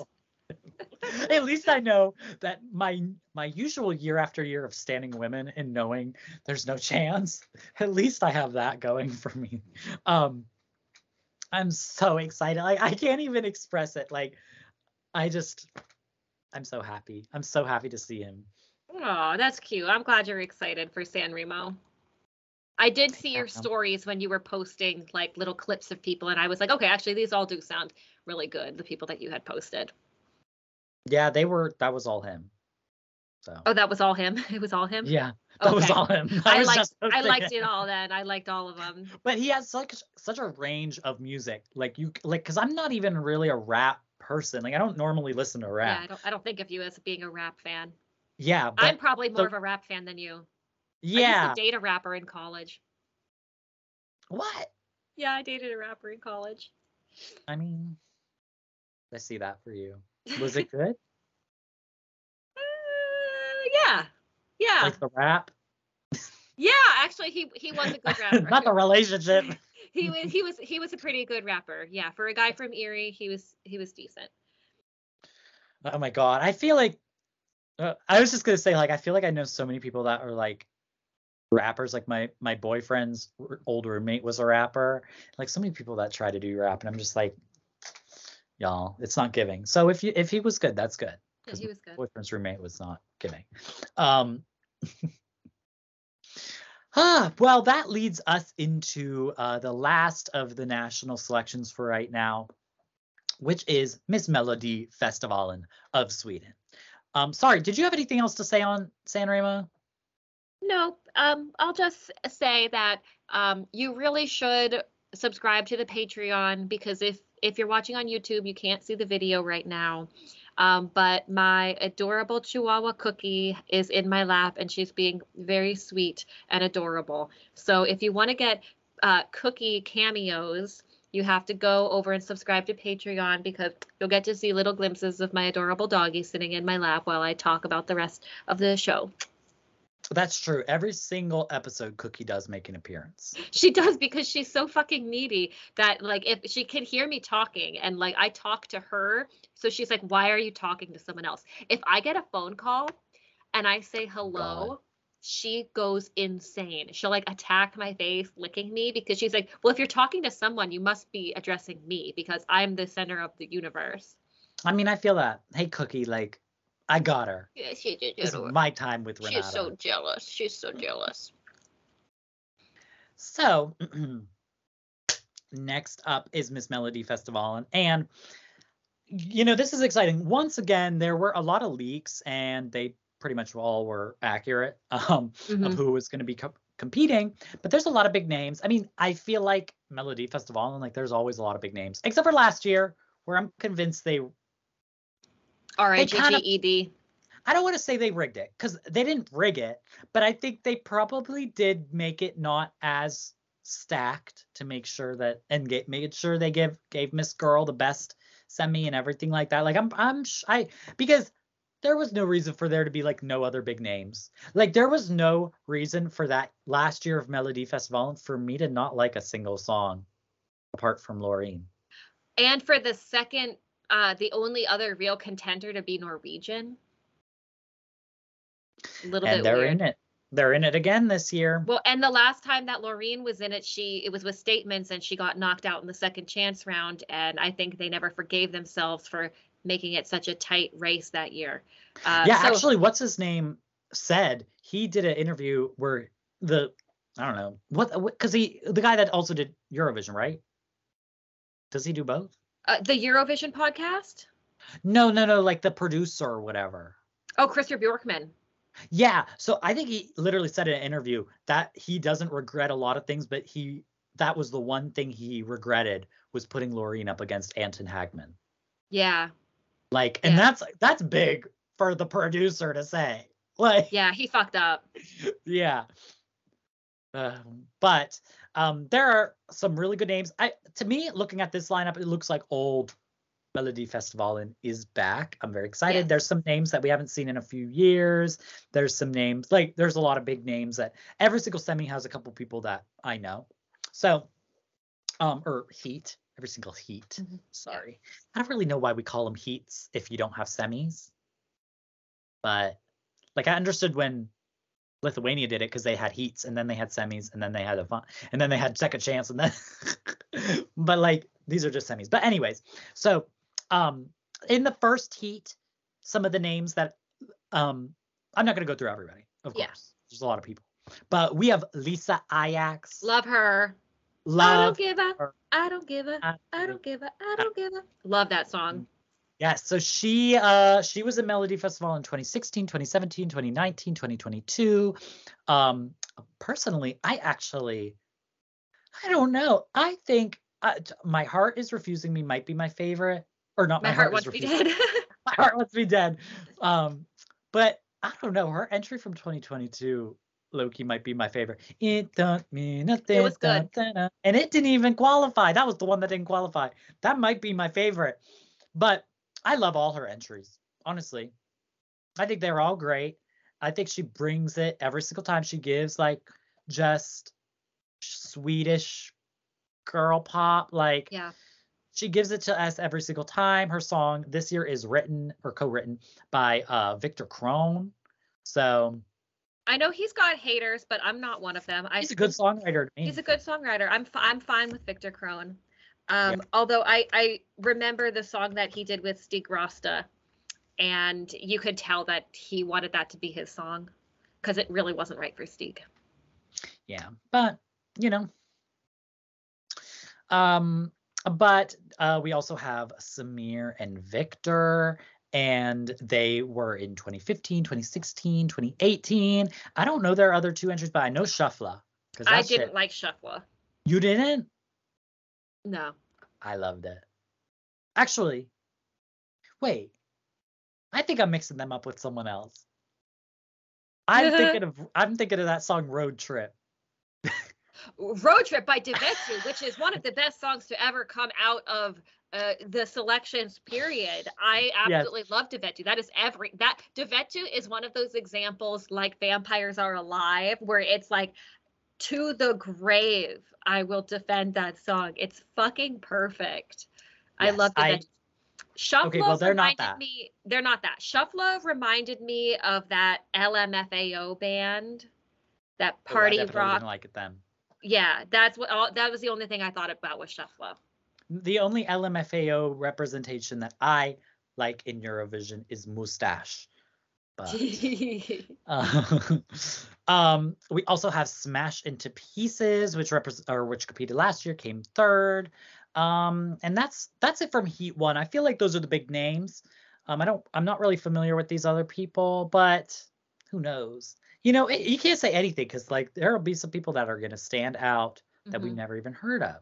And then in Heat 2, Liamu is back again. So we had, and his song's called Dragon. So maybe he should hit up Miss Young Girls. Yeah. Because I know they got a prop ready. And maybe it would make a little more sense. But he competed in 2018, 2019, 2022. To me, he's never been able to hit the same as his first entry with Last Breath. I like all his other entries have fell flat for me. But I actually do like him and I like his music. But he's very passive rap. Like it's very radio friendly rap. It's very like Disney Channel rap to me. Like if you rap, I do kind of want you to be like gritty and hard, like Gali. Like yeah, he's very Melodifestivalen rap. Like you would expect nothing less from Melfest. Yeah, the way you described it as being like Disney rap, that's probably why it's never resonated with me at all, because it just feels so shallow. Yeah. And I was never into the Disney Channel stuff. So. Oh, really? No. I mean, I was, but I've never even seen Hannah Montana. Hannah Montana? Never seen it. Wow. Don't even know what the opening theme song sounds like. I was also a little bit old for Hannah Montana, You honestly. get the limo out front. Wow, hottest style, every shoe, every color. I was gonna do the transitions where they're like, whoa, whoa, whoa, and it transitions to a new scene.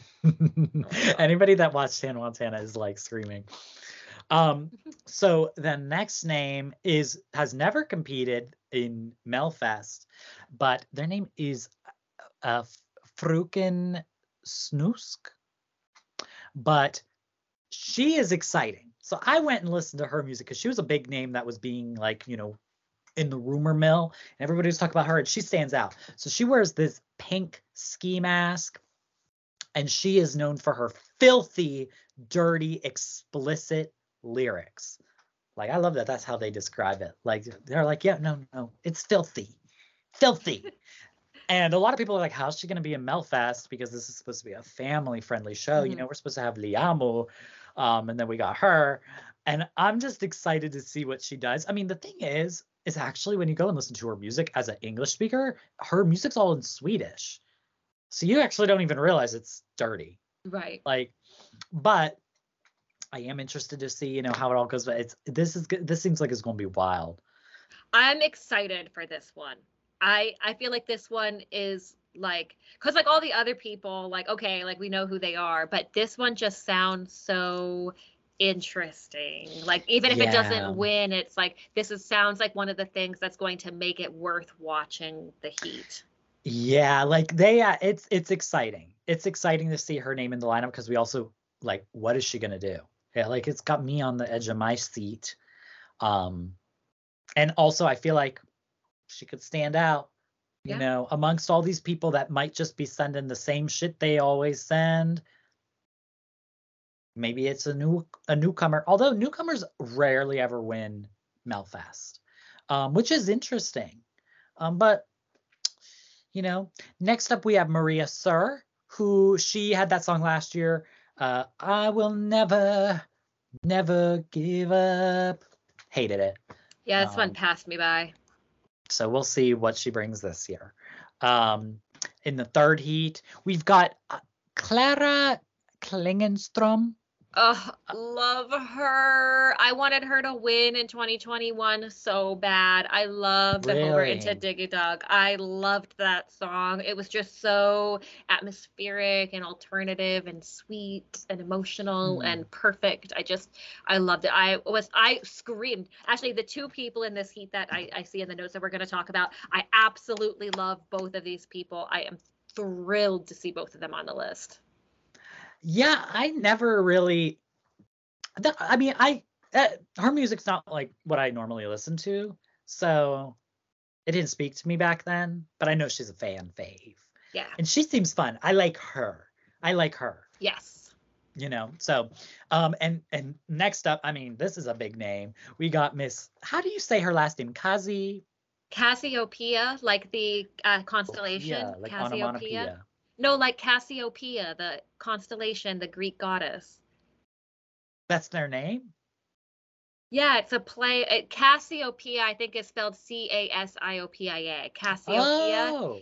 It's this constellation. It's like 1, 2, 3. I think it's 5 stars, and they're kind of in like a throne shape or like a W shape, depending on, like in the northern hemisphere. I think it looks kind of like a W. Yeah, Cassiopeia. I think it's the Greek pantheon. It might be the Roman pantheon, but yeah. So Cassiopeia is like Cassiopeia. I had no idea. Mm-hmm. Okay, Miss Cassiopeia. Well, okay. So we know her, number one. We know her. People might know her, and they don't even know that they know her. Yes, yeah. So you might know her as her solo artist when she competed back in 2022 with her song I Can't Get Enough, but you also might know her from being one of the co-writers on the winner from Eurovision last year with Miss Tattoo. Okay? So, I'm looking to actually see if I know other songs that she's. You do, because she also was the songwriter on the winner of American Song Contest Wonderland by Miss Alexa. Oh my God! This woman is American Song Contest winner, a Eurovision fucking winner, obviously won Melfest because she was a songwriter too. Oh my God, she's written stuff for Luna. She's written stuff for Momoland. She's written. Oh wait, she's Alexa a K-pop writer. Yeah, Alexa has a song called Tattoo as well. She also does have a song called Tattoo. Yeah. That Kazi also wrote. Yes, but before she even wrote Wonderland. Yeah, she'd been living in Korea, working in the K-pop industry. Yeah, that makes sense. There is all these K-pop artists that I recognize. I loved I Can't Get Enough. That was my 2022 winner. It was really good. I'm still listening to it to this day. Oh my gosh, she's done so much for Red Velvet. ITZY. Oh, I love ITZY. Wow, she's done stuff for BTS. She's done like all of Alexa's songs. Holy shit. A lot for Twice. Wow. Sorry, I'm like, holy fucking shit. This list keeps going. Yeah, she's prolific. God. She works a lot. And she's got other really good songs. There's a song she has, I think it's called Batman and Robin. Yes. Oh, yes. Actually, I did not even know. I didn't know that was her. That was one of the first songs I ever saved on Spotify. When I got Spotify as a little kid, I remember that was because I went to her page and I saw 2 songs were saved, and I clicked on her name and I was like, wait. I was like, that's her? Holy shit. Yeah, that's another person who actually did the banana joke very well. Mm-hmm. She does do a banana part in that song. Yeah, she's amazing, and I'm excited to see her back as a solo artist. Maybe I gotta hit her up for my Eurovision entry. She probably costs a lot. But I'm excited. Who knows? Her song's gonna be called "Give My Heart a Break." Yes, I'm obsessed. Yeah. I'm ready. Then in the fourth heat. Oh, wait. The Ganilla person, is that the lady from Real Housewives? Yes, it is. That is weird. So, yeah. So this woman, she is not known for singing. She doesn't do music. So a lot of people are excited to see what she's gonna bring. I saw some interviews with her where she's like just acting crazy, and I don't know what the hell she's saying, but she seems wild. And then I was reading that she is, that she was on like the Real Housewives of Sweden or whatever. And I'm like, I need to go I need to go watch. I'm not gonna know what the hell's going on, but I need to get more background on her because it seems like she's gonna be wild. Who knows what she's gonna bring? This is gonna be really funny. I can't wait to see what happens here with Miss Ganilla. Oh, she also participated in the celebrity version of Biggest Loser, which I just thought was funny. Oh, okay, weird. All right, so in Heat 4, of course, again, there's a lot of people performing in this, but Danny Saucedo is going to be performing again. So I'm not familiar with any of his entries other than Dandy Dancin'. Amazing song. But he did compete in Melfest back in 2009, 2011, 2012, and 2021 with Dandy Dancin'. And I love Dandy Dancin'. Bitch, that was my winner at one point at least. I love that entry so much. I still listen to it to this day. It was so good, and I loved the staging for it. Everything about it was just awesome. Yeah. And I like that he sang in Swedish. This song this year, Happy You Found Me, is, at least the title is in English, but that one of the things I liked about Dandy Dansa was like it made Swedish sound really good, which I'll admit is not really one of my favorite languages. But it, like, that particular song was amazing. Same with the Clara Klingenstrom song. Like, that one was one where I was like, oh, actually Swedish can really, really sound beautiful. Mm-hmm. Yeah. I mean, I'm excited, and I'm also excited about the girl. Yes. The daughter is back again. So she, of course, tried out in 2018 with her song Cry, but didn't even qualify, which was robbed. Cry. Iconic. And then she came back with 2020. Bulletproof came second, and 2021 Little Tot came fourth. Personally, my favorite is Little Tot. Same. A lot of people, yeah, but I love Little Tot. I'm excited. She has had some really great music that she's come out with. Don't put me down, it's gonna backfire. And then she had some Swedish songs too. Like, she just knows how to make a fucking pop song. She's brilliant to me. Yes. And I'm excited to see her back in this. The song title, it's scaring me a little bit. Alexander Rybak vibes. It's not easy to write you a love song. Long title, but we'll see. Yeah. I'm excited to see her in this lineup again. Yeah. Oh, one more thing about Danny. Yes. I'm excited for him because I love to see some Polish diaspora representation. Oh. I think his one of his parents at least is Polish. So anytime a Polish person could potentially do well at Eurovision, even if it's not for Poland, I have to support it. Yes, I didn't know that about him. Mm-hmm. And then in the last heat, we have Elektra.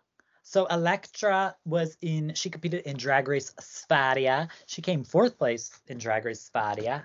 And I didn't watch that, but I watched the first episode of every single season, but then I usually fall off because it's really hard for me to follow and read subtitles. Yeah.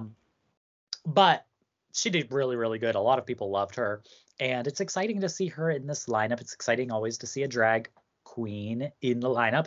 This is our second. Well, no, I was just thinking, we got what's her name from Spain last year, and then we got we're getting a lot of Drag Race queens. I mean, Drag Race is literally like international now, so it's like bound to happen. Before that, the only other person we had was Courtney Act, so who tried for Australia. But we're getting a lot of Drag Race queens. It feels like every year we're going to get one. And I know so many Drag Race queens are trying to represent the UK. And now with their new direction, I don't think that's ever happening. No. They're trying to take it a little more seriously. Y'all were a few years too late. Anyways, I don't know what she's going to bring, but I'm excited. We also have Medina. They came in third back in 2022. I don't remember this one. I feel like I remember the name, but yeah, they also had one of their members had a song like solo as well before, but I don't. Oh, yeah, never mind. No, no. It's like one of those Latino songs, right? It's two dudes, so that's too many. Okay, yeah, it's not for me. No. It's given Miami. Anyways, so next up we've got Marcus and Martinez, who came second, of course, last year with their song Air, and they're kind of like the big name, I feel like, because where a lot of these people are like big in the Melfest sphere, like Daughter, they're like a really big name in just like in the Nordic kind of music industry, probably also Europe, but like especially like, I mean, you go to their Wikipedia, it's stacked, and they're like kids, and they just like they have EMA awards, and they've got like, just crazy shit that like they're just extremely successful. It's crazy to see them here. They are a Norwegian like boy duo, and I think I could see them winning. First of all, they are in the last heat, which is a good sign. They tend to put like the front runners, the people who they think might win in this last heat. I was reading that they requested to be in this heat because of the tour, that this aligned with where they were with their tour, like maybe because each heat is in a different city. Right. So this one was like it aligned the best. And I just was reading, like it's hard to get between cities in Sweden. It's not like in an enormous country.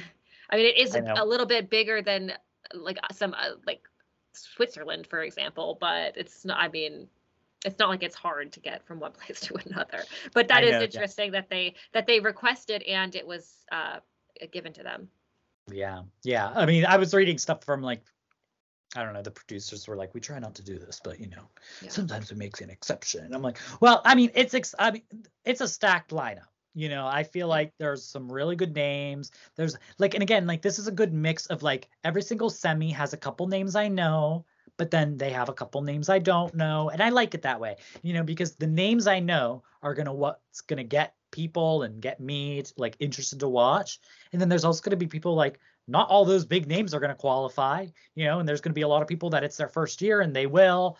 So I'm excited. I'm excited to see, I don't know. I think also like they're the host nation. I always like wish that Sweden will take a risk, but they won't. Yeah.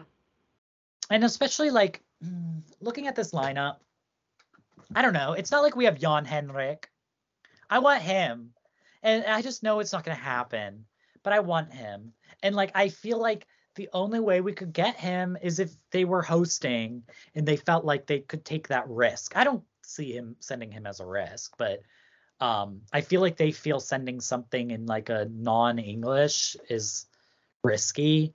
Yeah. And sending something that's different than just that traditional jury-friendly pop is like risky. And I just want you to be like, hey, we won, we're hosting, let's send a risk. Right. I don't know, but I don't feel like this is the year they're taking the risk, is what I'll say. Yeah. But you never know. You never know. We don't know anybody's songs. We don't know what they'll be bringing, but I'm excited. The final will be taking place the 9th of March. So when's UMK? February 10th, so a whole month before. Oh my God. I was thinking I got the months mixed up. Okay, so then, oh my God, it's coming up. So that means Heat 2 is happening the same day as UMK. Oh, let's see who we're missing. Liamu, Frokensnusk, and Maria Sir. Oh, hey, we will be right next door. We will be right next door. That's kind of crazy to think. Well, I'm excited. Are you excited? I'm excited. I mean, there's a lot of acts on that Melodifestivalen list that I know I like. So I think it'll be good. I'll definitely be tuning in. more so than last year, where I kind of like, I watched other stuff, honestly, most of the days. And I've honestly been just a little bit pissed since Omar Rudberg didn't make it through his heat. So I know. Oh my God. I can't help myself when you're moving like that. Oh, when you're moving like that, can't help myself. They truly, like, they fumbled the bag on him because he really has become just a global superstar. Like, everybody knows him. I mean, well, the reason that he didn't make it through was because they had an issue with the voting. So basically, the only people, I think it was that only the actual telephone votes went through. None of the app, like the app didn't work. So none of the young people who would have voted for him could vote for him. And that's what I recall. I mean, let us know in the comments if that's not right. But I remember thinking back at the time that's what people were saying, is that like the app broke. That's some bullshit. He truly, like, was robbed. He was amazing. Man, I remember my coworker was obsessed with him, like, because they watched Young Royals and they just were obsessed with him. Right. And I was like, oh my God, like, I mean, I've known about him for years from that, because even like their boy band that they were before they disbanded. Oh, yeah, like even them, like I knew about them from that. So I was like, holy shit, it's crazy that my coworker here in America is like obsessed with this guy that, like, I remember him when he looked like I don't know, he looked like a little boy. A butch lesbian. Oh. What was that Faux and O song? I loved it.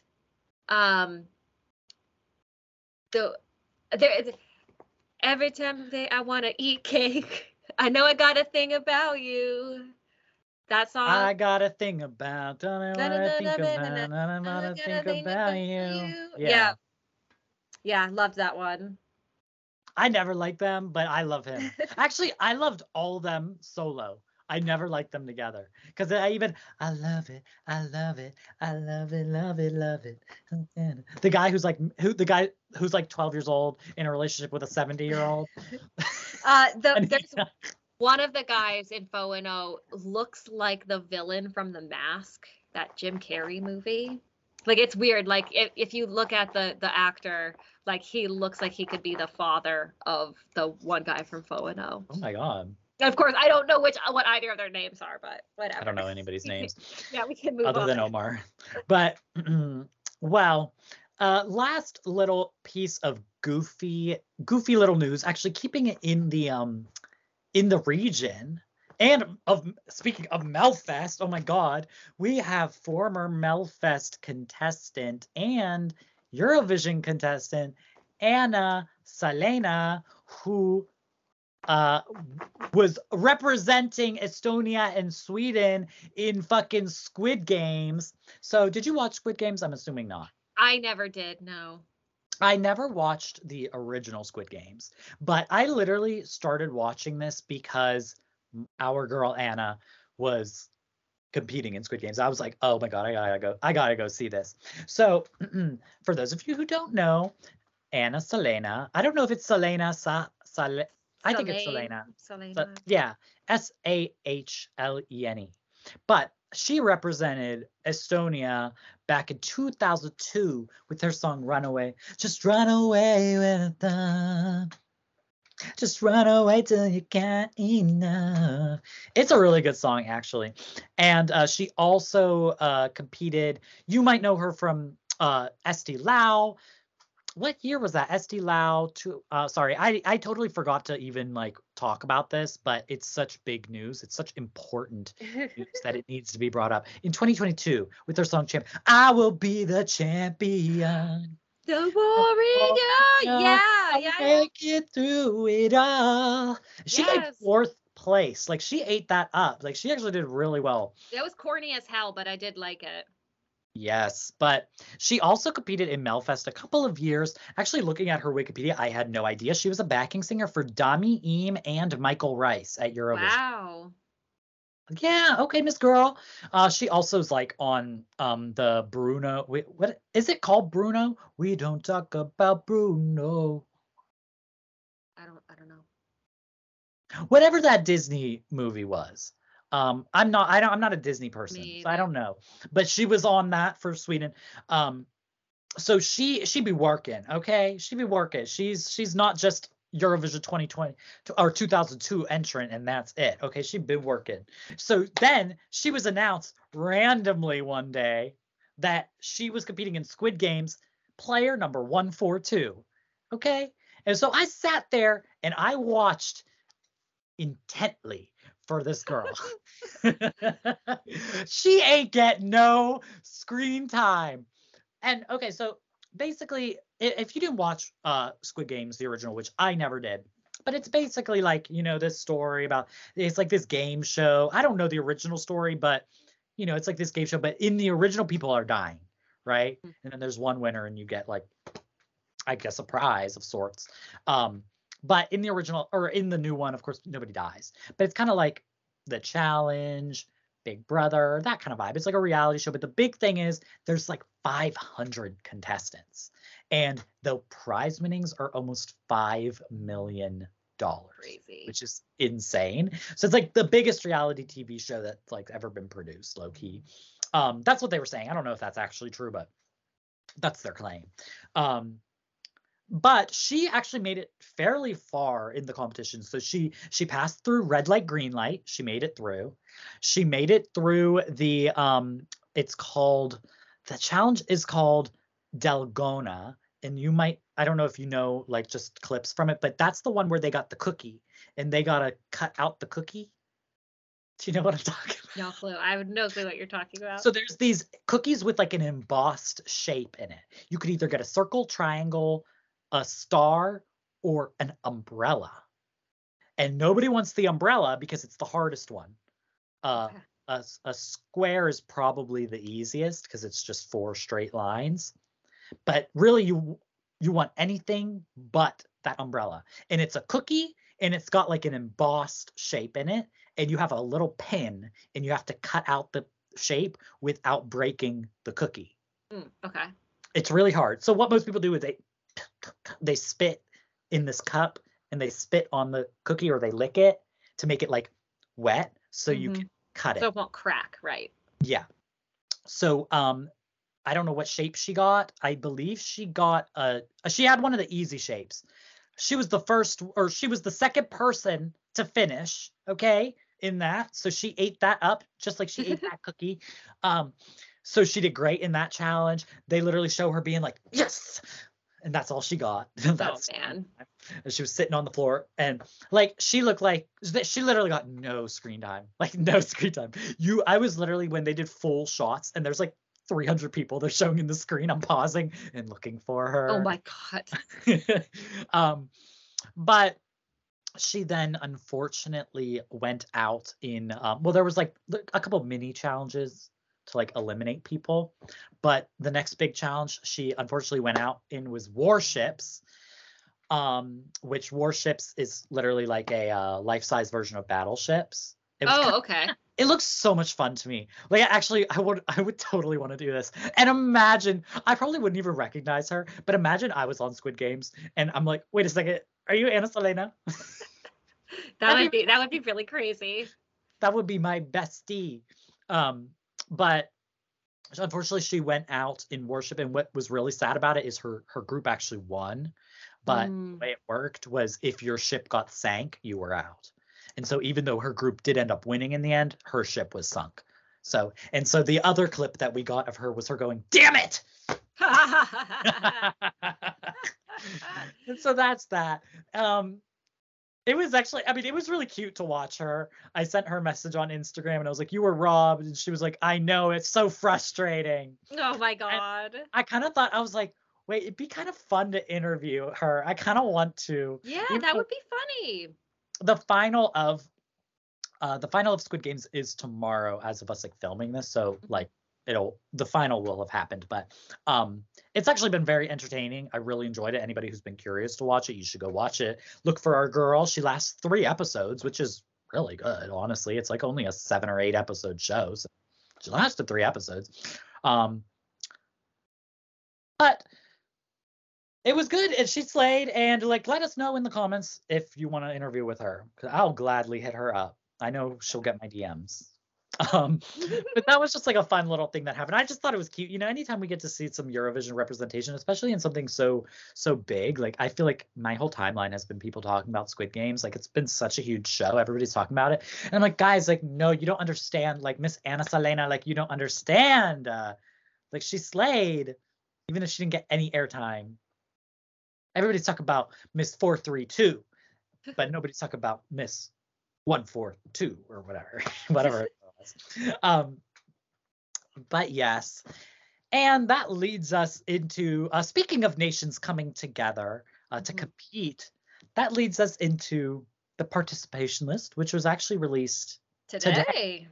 Filming this on Tuesday. With no fanfare, with no teaser, with no video, just a post online with a list of participating broadcasters.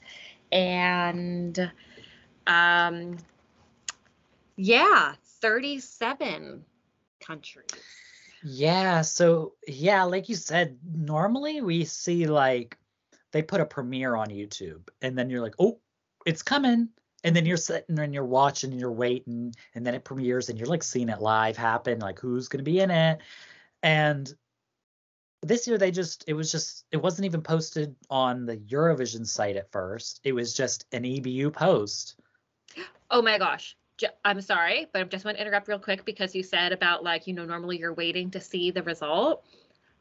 I wanted to mention with Sanremo that all those videos came out of the artists who apparently find out that they make it at the same time as us. So there were all these videos of people being like super excited hearing their names called, but there were other videos. I think it was Michael Bravi.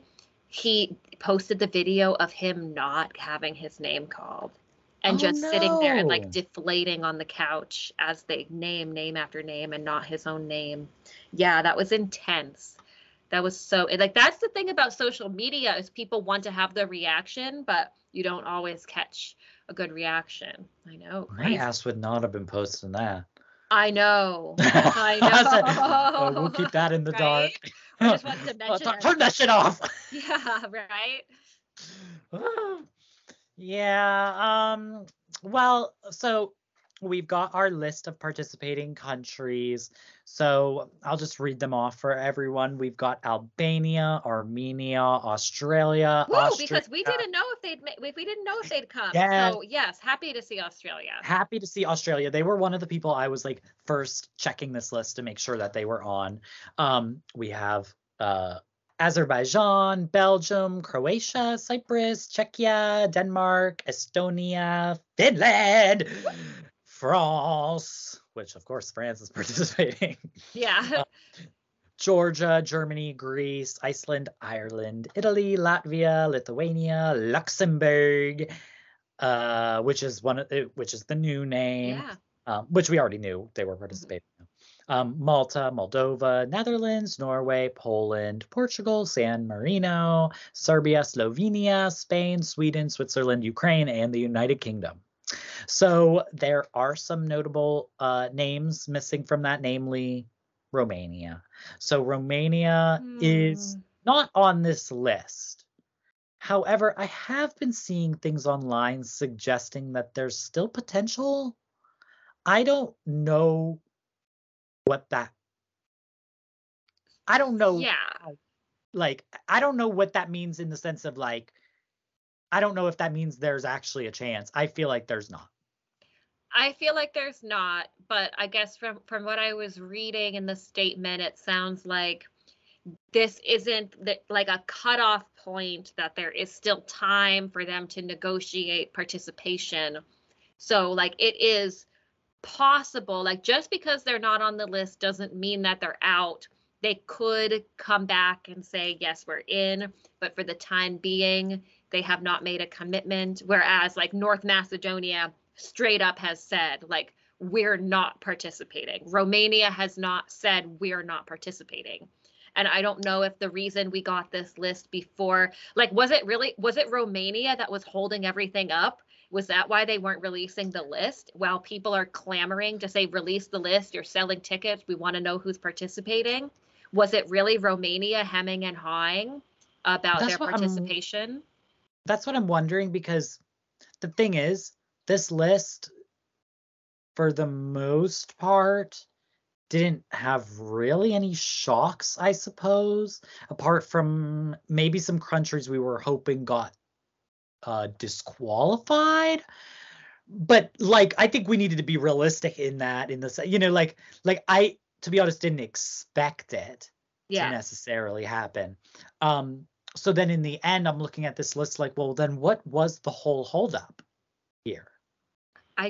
I think it probably was, blame it on Romania, I guess. But then why are they still acting like they could come back? I don't know. I mean, maybe the EBU or Eurovision was just like, you know, people are pissed. We keep getting mentioned, and we're in everyone's mentions about releasing the participation list. And, you know, if you change your mind later and, you know, the negotiations work, we'll bring you in. But I mean, really, I guess compared to last year, right? The only change would be swapping Luxembourg for Romania, correct? Yeah. Yeah, that's the only difference. I think a lot of people were hoping there would be some new countries in here, hoping some would not be in here anymore. And that's just not the case. No, it's not a shocking list. It's not. Really not. It's not. Yeah. I mean, I'm very excited to see Australia still in there. And I am excited to see Luxembourg. I heard they're doing a national selection. They are. I think they're calling it Luxembourg Song Contest. Very creative. Slay. Well, I'm excited to see what they're bringing with that. Yeah. I would not have expected them to be doing a national selection just like on their first year back. I would think they would internally select just some random French person. Maybe they've been planning for a while. Yeah, I mean, I'm excited. I am excited about that because we haven't seen Luxembourg in a modern setting. And I'm excited to see what they're going to do. Like, I have no idea what to expect from their music industry or anything. So, like, are they going to be like San Marino? Is it going to be like that? Or is it going to be like more refined? I don't know. Because I can't imagine many other singers, especially if they're doing a national selection, I can't imagine a lot of those people are going to be from Luxembourg. Well, I think they might, I could be wrong, but I think they might have had like a, not necessarily like a residency rule, but a connection rule. Like you had to be I might be wrong, but I feel like I remember hearing that they weren't just going to go and pick the best French artists that they could buy. That's good then. I expect that because they have a lot of money, that the national selection will at least be well produced. That's true. Yeah. I mean, I think this list was underwhelming. Yeah, for all the like clamor about releasing it. Yeah, we waited so long, and for what? You know, I think a lot of people held out hope that maybe, you know. If I would have done a prediction, I would have probably predicted exactly this, because Romania had been so Romania had been Romania-ing. And I fully didn't expect them to come back this year. So I don't expect to hear an announcement, you know, in a couple of weeks saying that they made a decision to come in, personally. Yeah, I don't see it in the cards for them, unfortunately. I feel like low key part of me thinks, oh, maybe they just ain't saying anything because they're just like, fuck y'all Eurovision bitches. Right. Like, you know, y'all ain't getting nothing. Y'all not getting a refusal. Y'all not getting nothing. Who knows? So, I mean, it is what it is. 37, big 5 plus 6, because Sweden's not in the big 5. So that would be that. I'm trying to math here. So that's 31. So that means there'll be a 15 and a 16. So we're going to lose 5 songs in one semi and 6 I think that's a songs good in number. the other. Yeah, it's not too much of a bloodbath the way like 41 is. Yeah. I mean, whatever. I don't, you know, it's not exciting seeing this list. It just is what it is. Okay, another year. Can we get some new people in? I mean, Luxembourg's exciting, but come on, EBU, can we lower the prices or make things a little bit more fair for smaller countries to be able to participate that maybe can't afford it? Like, can we just like, you know, I thought this was supposed to be United by Music. Yeah. Well, like Johnny Logan said, what's another year? Right? That's what the lyric is, right? I don't actually really know the Yes. song that well. Well, with that being said, Yeah. what's another podcast episode? Well, that was episode 15. Amazing. Right, Amazing. podcast. 15 weeks. Yes, I know. 15 weeks. Oh my God. I will never give up. What flag should people, or what, sorry, not what flag, what emoji should people comment if they made it to the end of this episode? How about a shamrock, since I evoked the name of Johnny Logan? Yes, let's do a shamrock for my people. So leave your shamrocks down in the comments if you made it to the end of this episode. As usual, if you like this video, don't forget to like the video, like the podcast, leave a comment under the YouTube channel, rate it, wherever you are. If you're on Spotify, rate, review. If you're on YouTube, leave a comment, leave a like, subscribe, and of course, don't forget to head over to our Patreon if you'd like to support us over there, and subscribe over there, patreon.com/jointsite-podcast. And yeah, my name is Maxxy Rainbow. And I'm Renata from the E-Spot. And we will see you all next week. Goodbye.